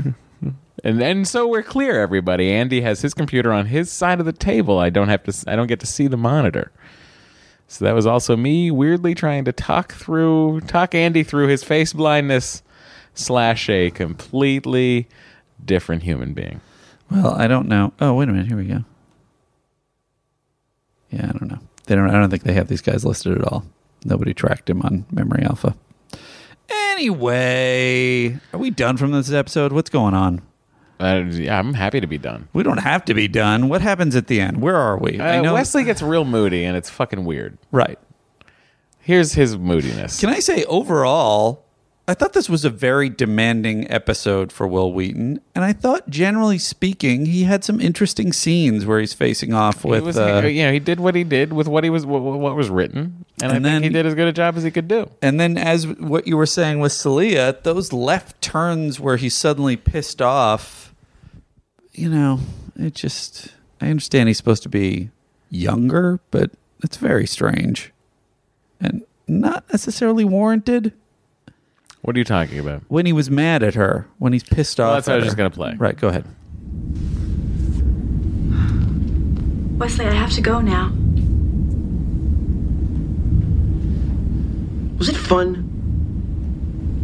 What do you mean? Playing humanoid. Was it fun? Wesley, look at me. Right now, this minute, this is what I am. A humanoid girl. What are you really? Does it matter? Yes? Our natural state is one unlike anything you can imagine. So you took this form for our benefit? That's why you wanted to know what species we are. I'm sorry I hurt you. I mean, of the lines you have to deliver as an actor. Yeah. That's why you wanted to know what species we are. Hard to say with a straight face. True. But he did it. He did do it. And they also say they loved me. They loved each other. Yes. Oh. Let's hear that one more time. I loved you. I love you too. Can you? Yes. Oh, yes. I have the same feelings, the same emotions as you. You must believe me. Please go. Wesley, let's not say goodbye like this.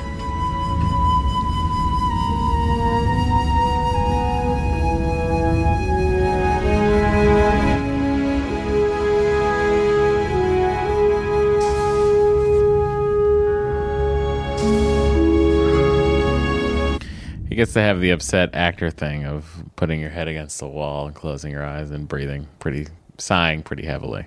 Yeah. I wonder if he was... It's really a dream for all of us. Finally, I get to show my chops. Why? I could not arrive at my planet in this form, and I want you to remember me as I am now. Don't worry. I will. I think it was a mistake for them to show us the form, by the way. I agree. I thought it was going to be kind of a cool saving on budget just to have it flash on his face. Yeah, like that. And energize. Yep.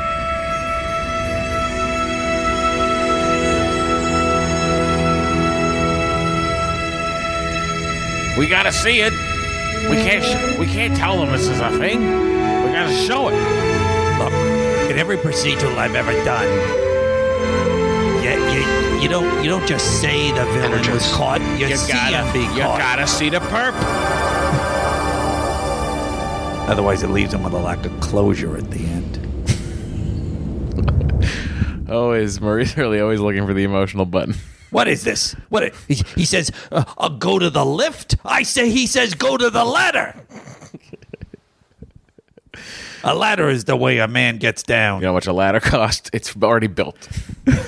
I bring one from home, and he'll slide down it. And then he'll turn around, and he'll say, that's silly, Geordie. I can't give... this is 2 hours, this episode. It's crazy. Let's go. All right. MVC. MVC it is, Don't even Matthew. need the sound cues for this one, Andy. Well, we should play the quick one. I just want to run through it.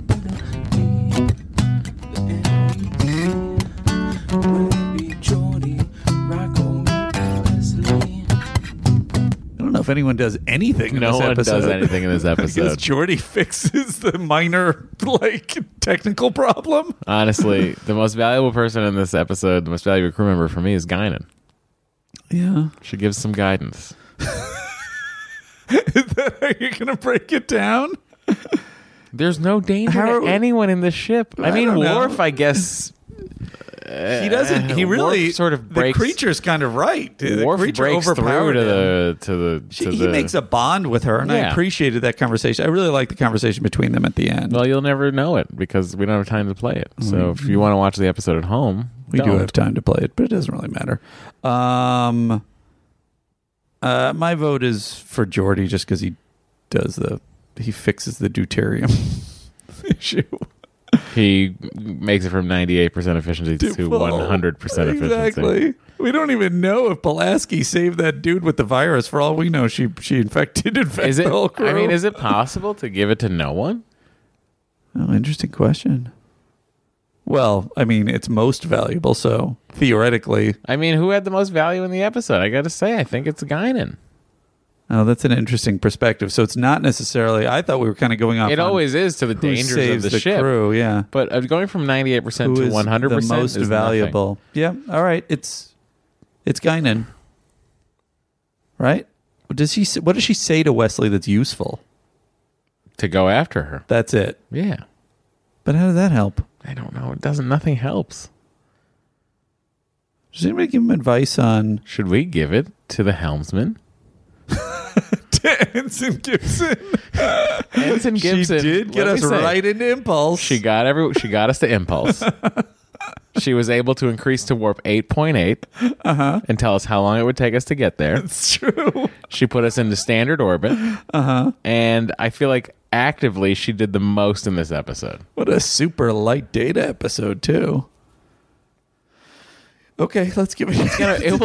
We're gonna look at that in years and be like, who the fuck is Ensign Gibson? You know what? I bet you she's a real great infertility therapist. Jamie Hubbard? Oh, sorry. It's Jamie Hubbard. Sorry, Jamie. The other one actually, I think, became an editor. Oh, wow. Everyone's behind the scenes. Oh, my God. She has her own thing, her own page here. Jamie Barlow. Jamie Barlow, yeah. Jamie Barlow, you can see pictures of Jamie Barlow in uniform in this episode, and then someone else who has her name is straddling a motorcycle. It's not her.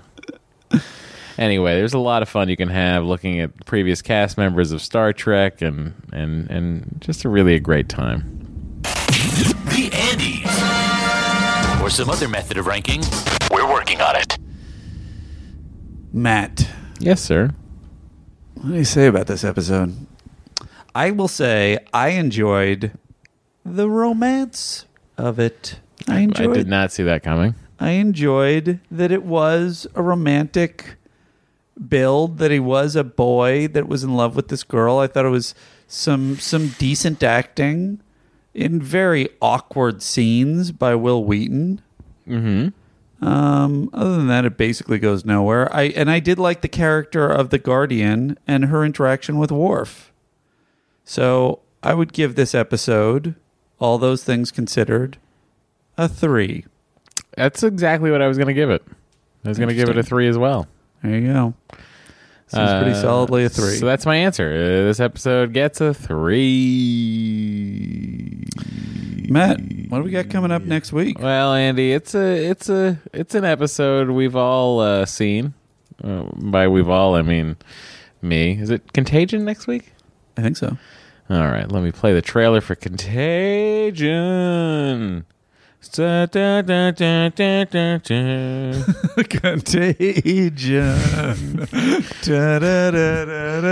I'd watch Soon that. we'll be infecting Here it is. another Contagion. crew. Next time on Star Trek, The Next Generation.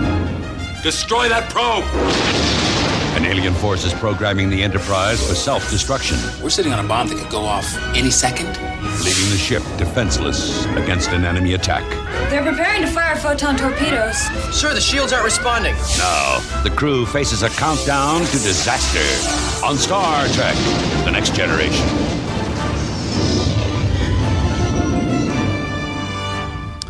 By the way, Gotta tell you, yeah. zero recollection of this episode. Oh, that's exciting for you. Kevin O'Hara, back in college, was on a sketch show with him back in Ithaca, and he had written a sketch on our sketch show, which went over cable access. That's how old it was, how far back I go, and it was called Love Boat: The Next Generation, and it was, I think it's great. And everybody else was laughing. And I was sort of like, I haven't seen this show. I don't like the show. I don't get it. Well, Andy, I'm so glad the tables have turned. But now that I think back on it, I think it was very funny. And Kevin, if you're listening out there, send me the sketch and we can read it on air. Do you think there's any chance Kevin has the sketch? There's no chance that Kevin has a sketch. There is a very slim chance that Someone Kevin has a videotape? Kevin and his group were perhaps the geekiest people I've ever met. Very funny, very smart individuals, surpassing me by a long shot, which is tough.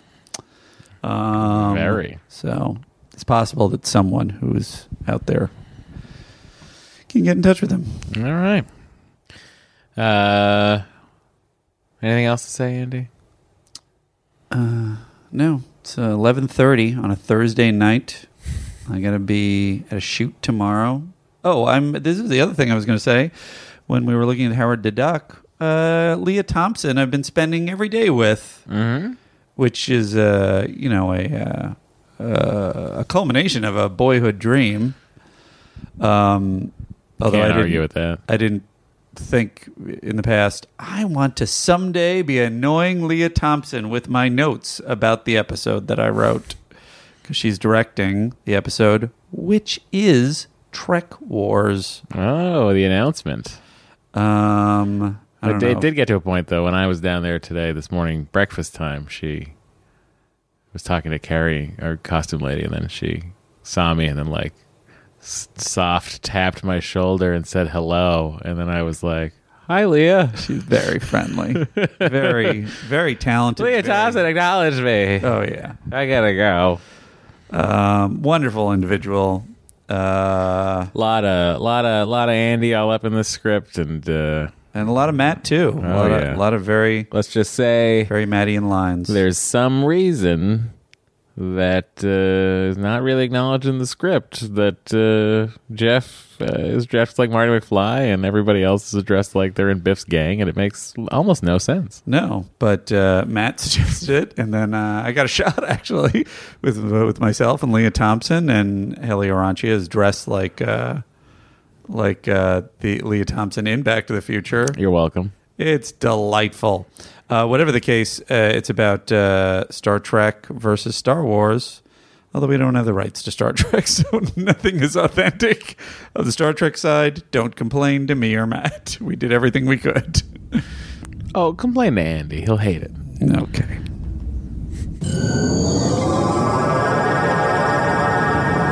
I don't mind hearing your complaints. I'll endure them. I got the complaints going on in my head all the time anyway. Andy, you're not good enough. Andy, why'd you write it like that? Andy, don't eat that third pint of ice cream.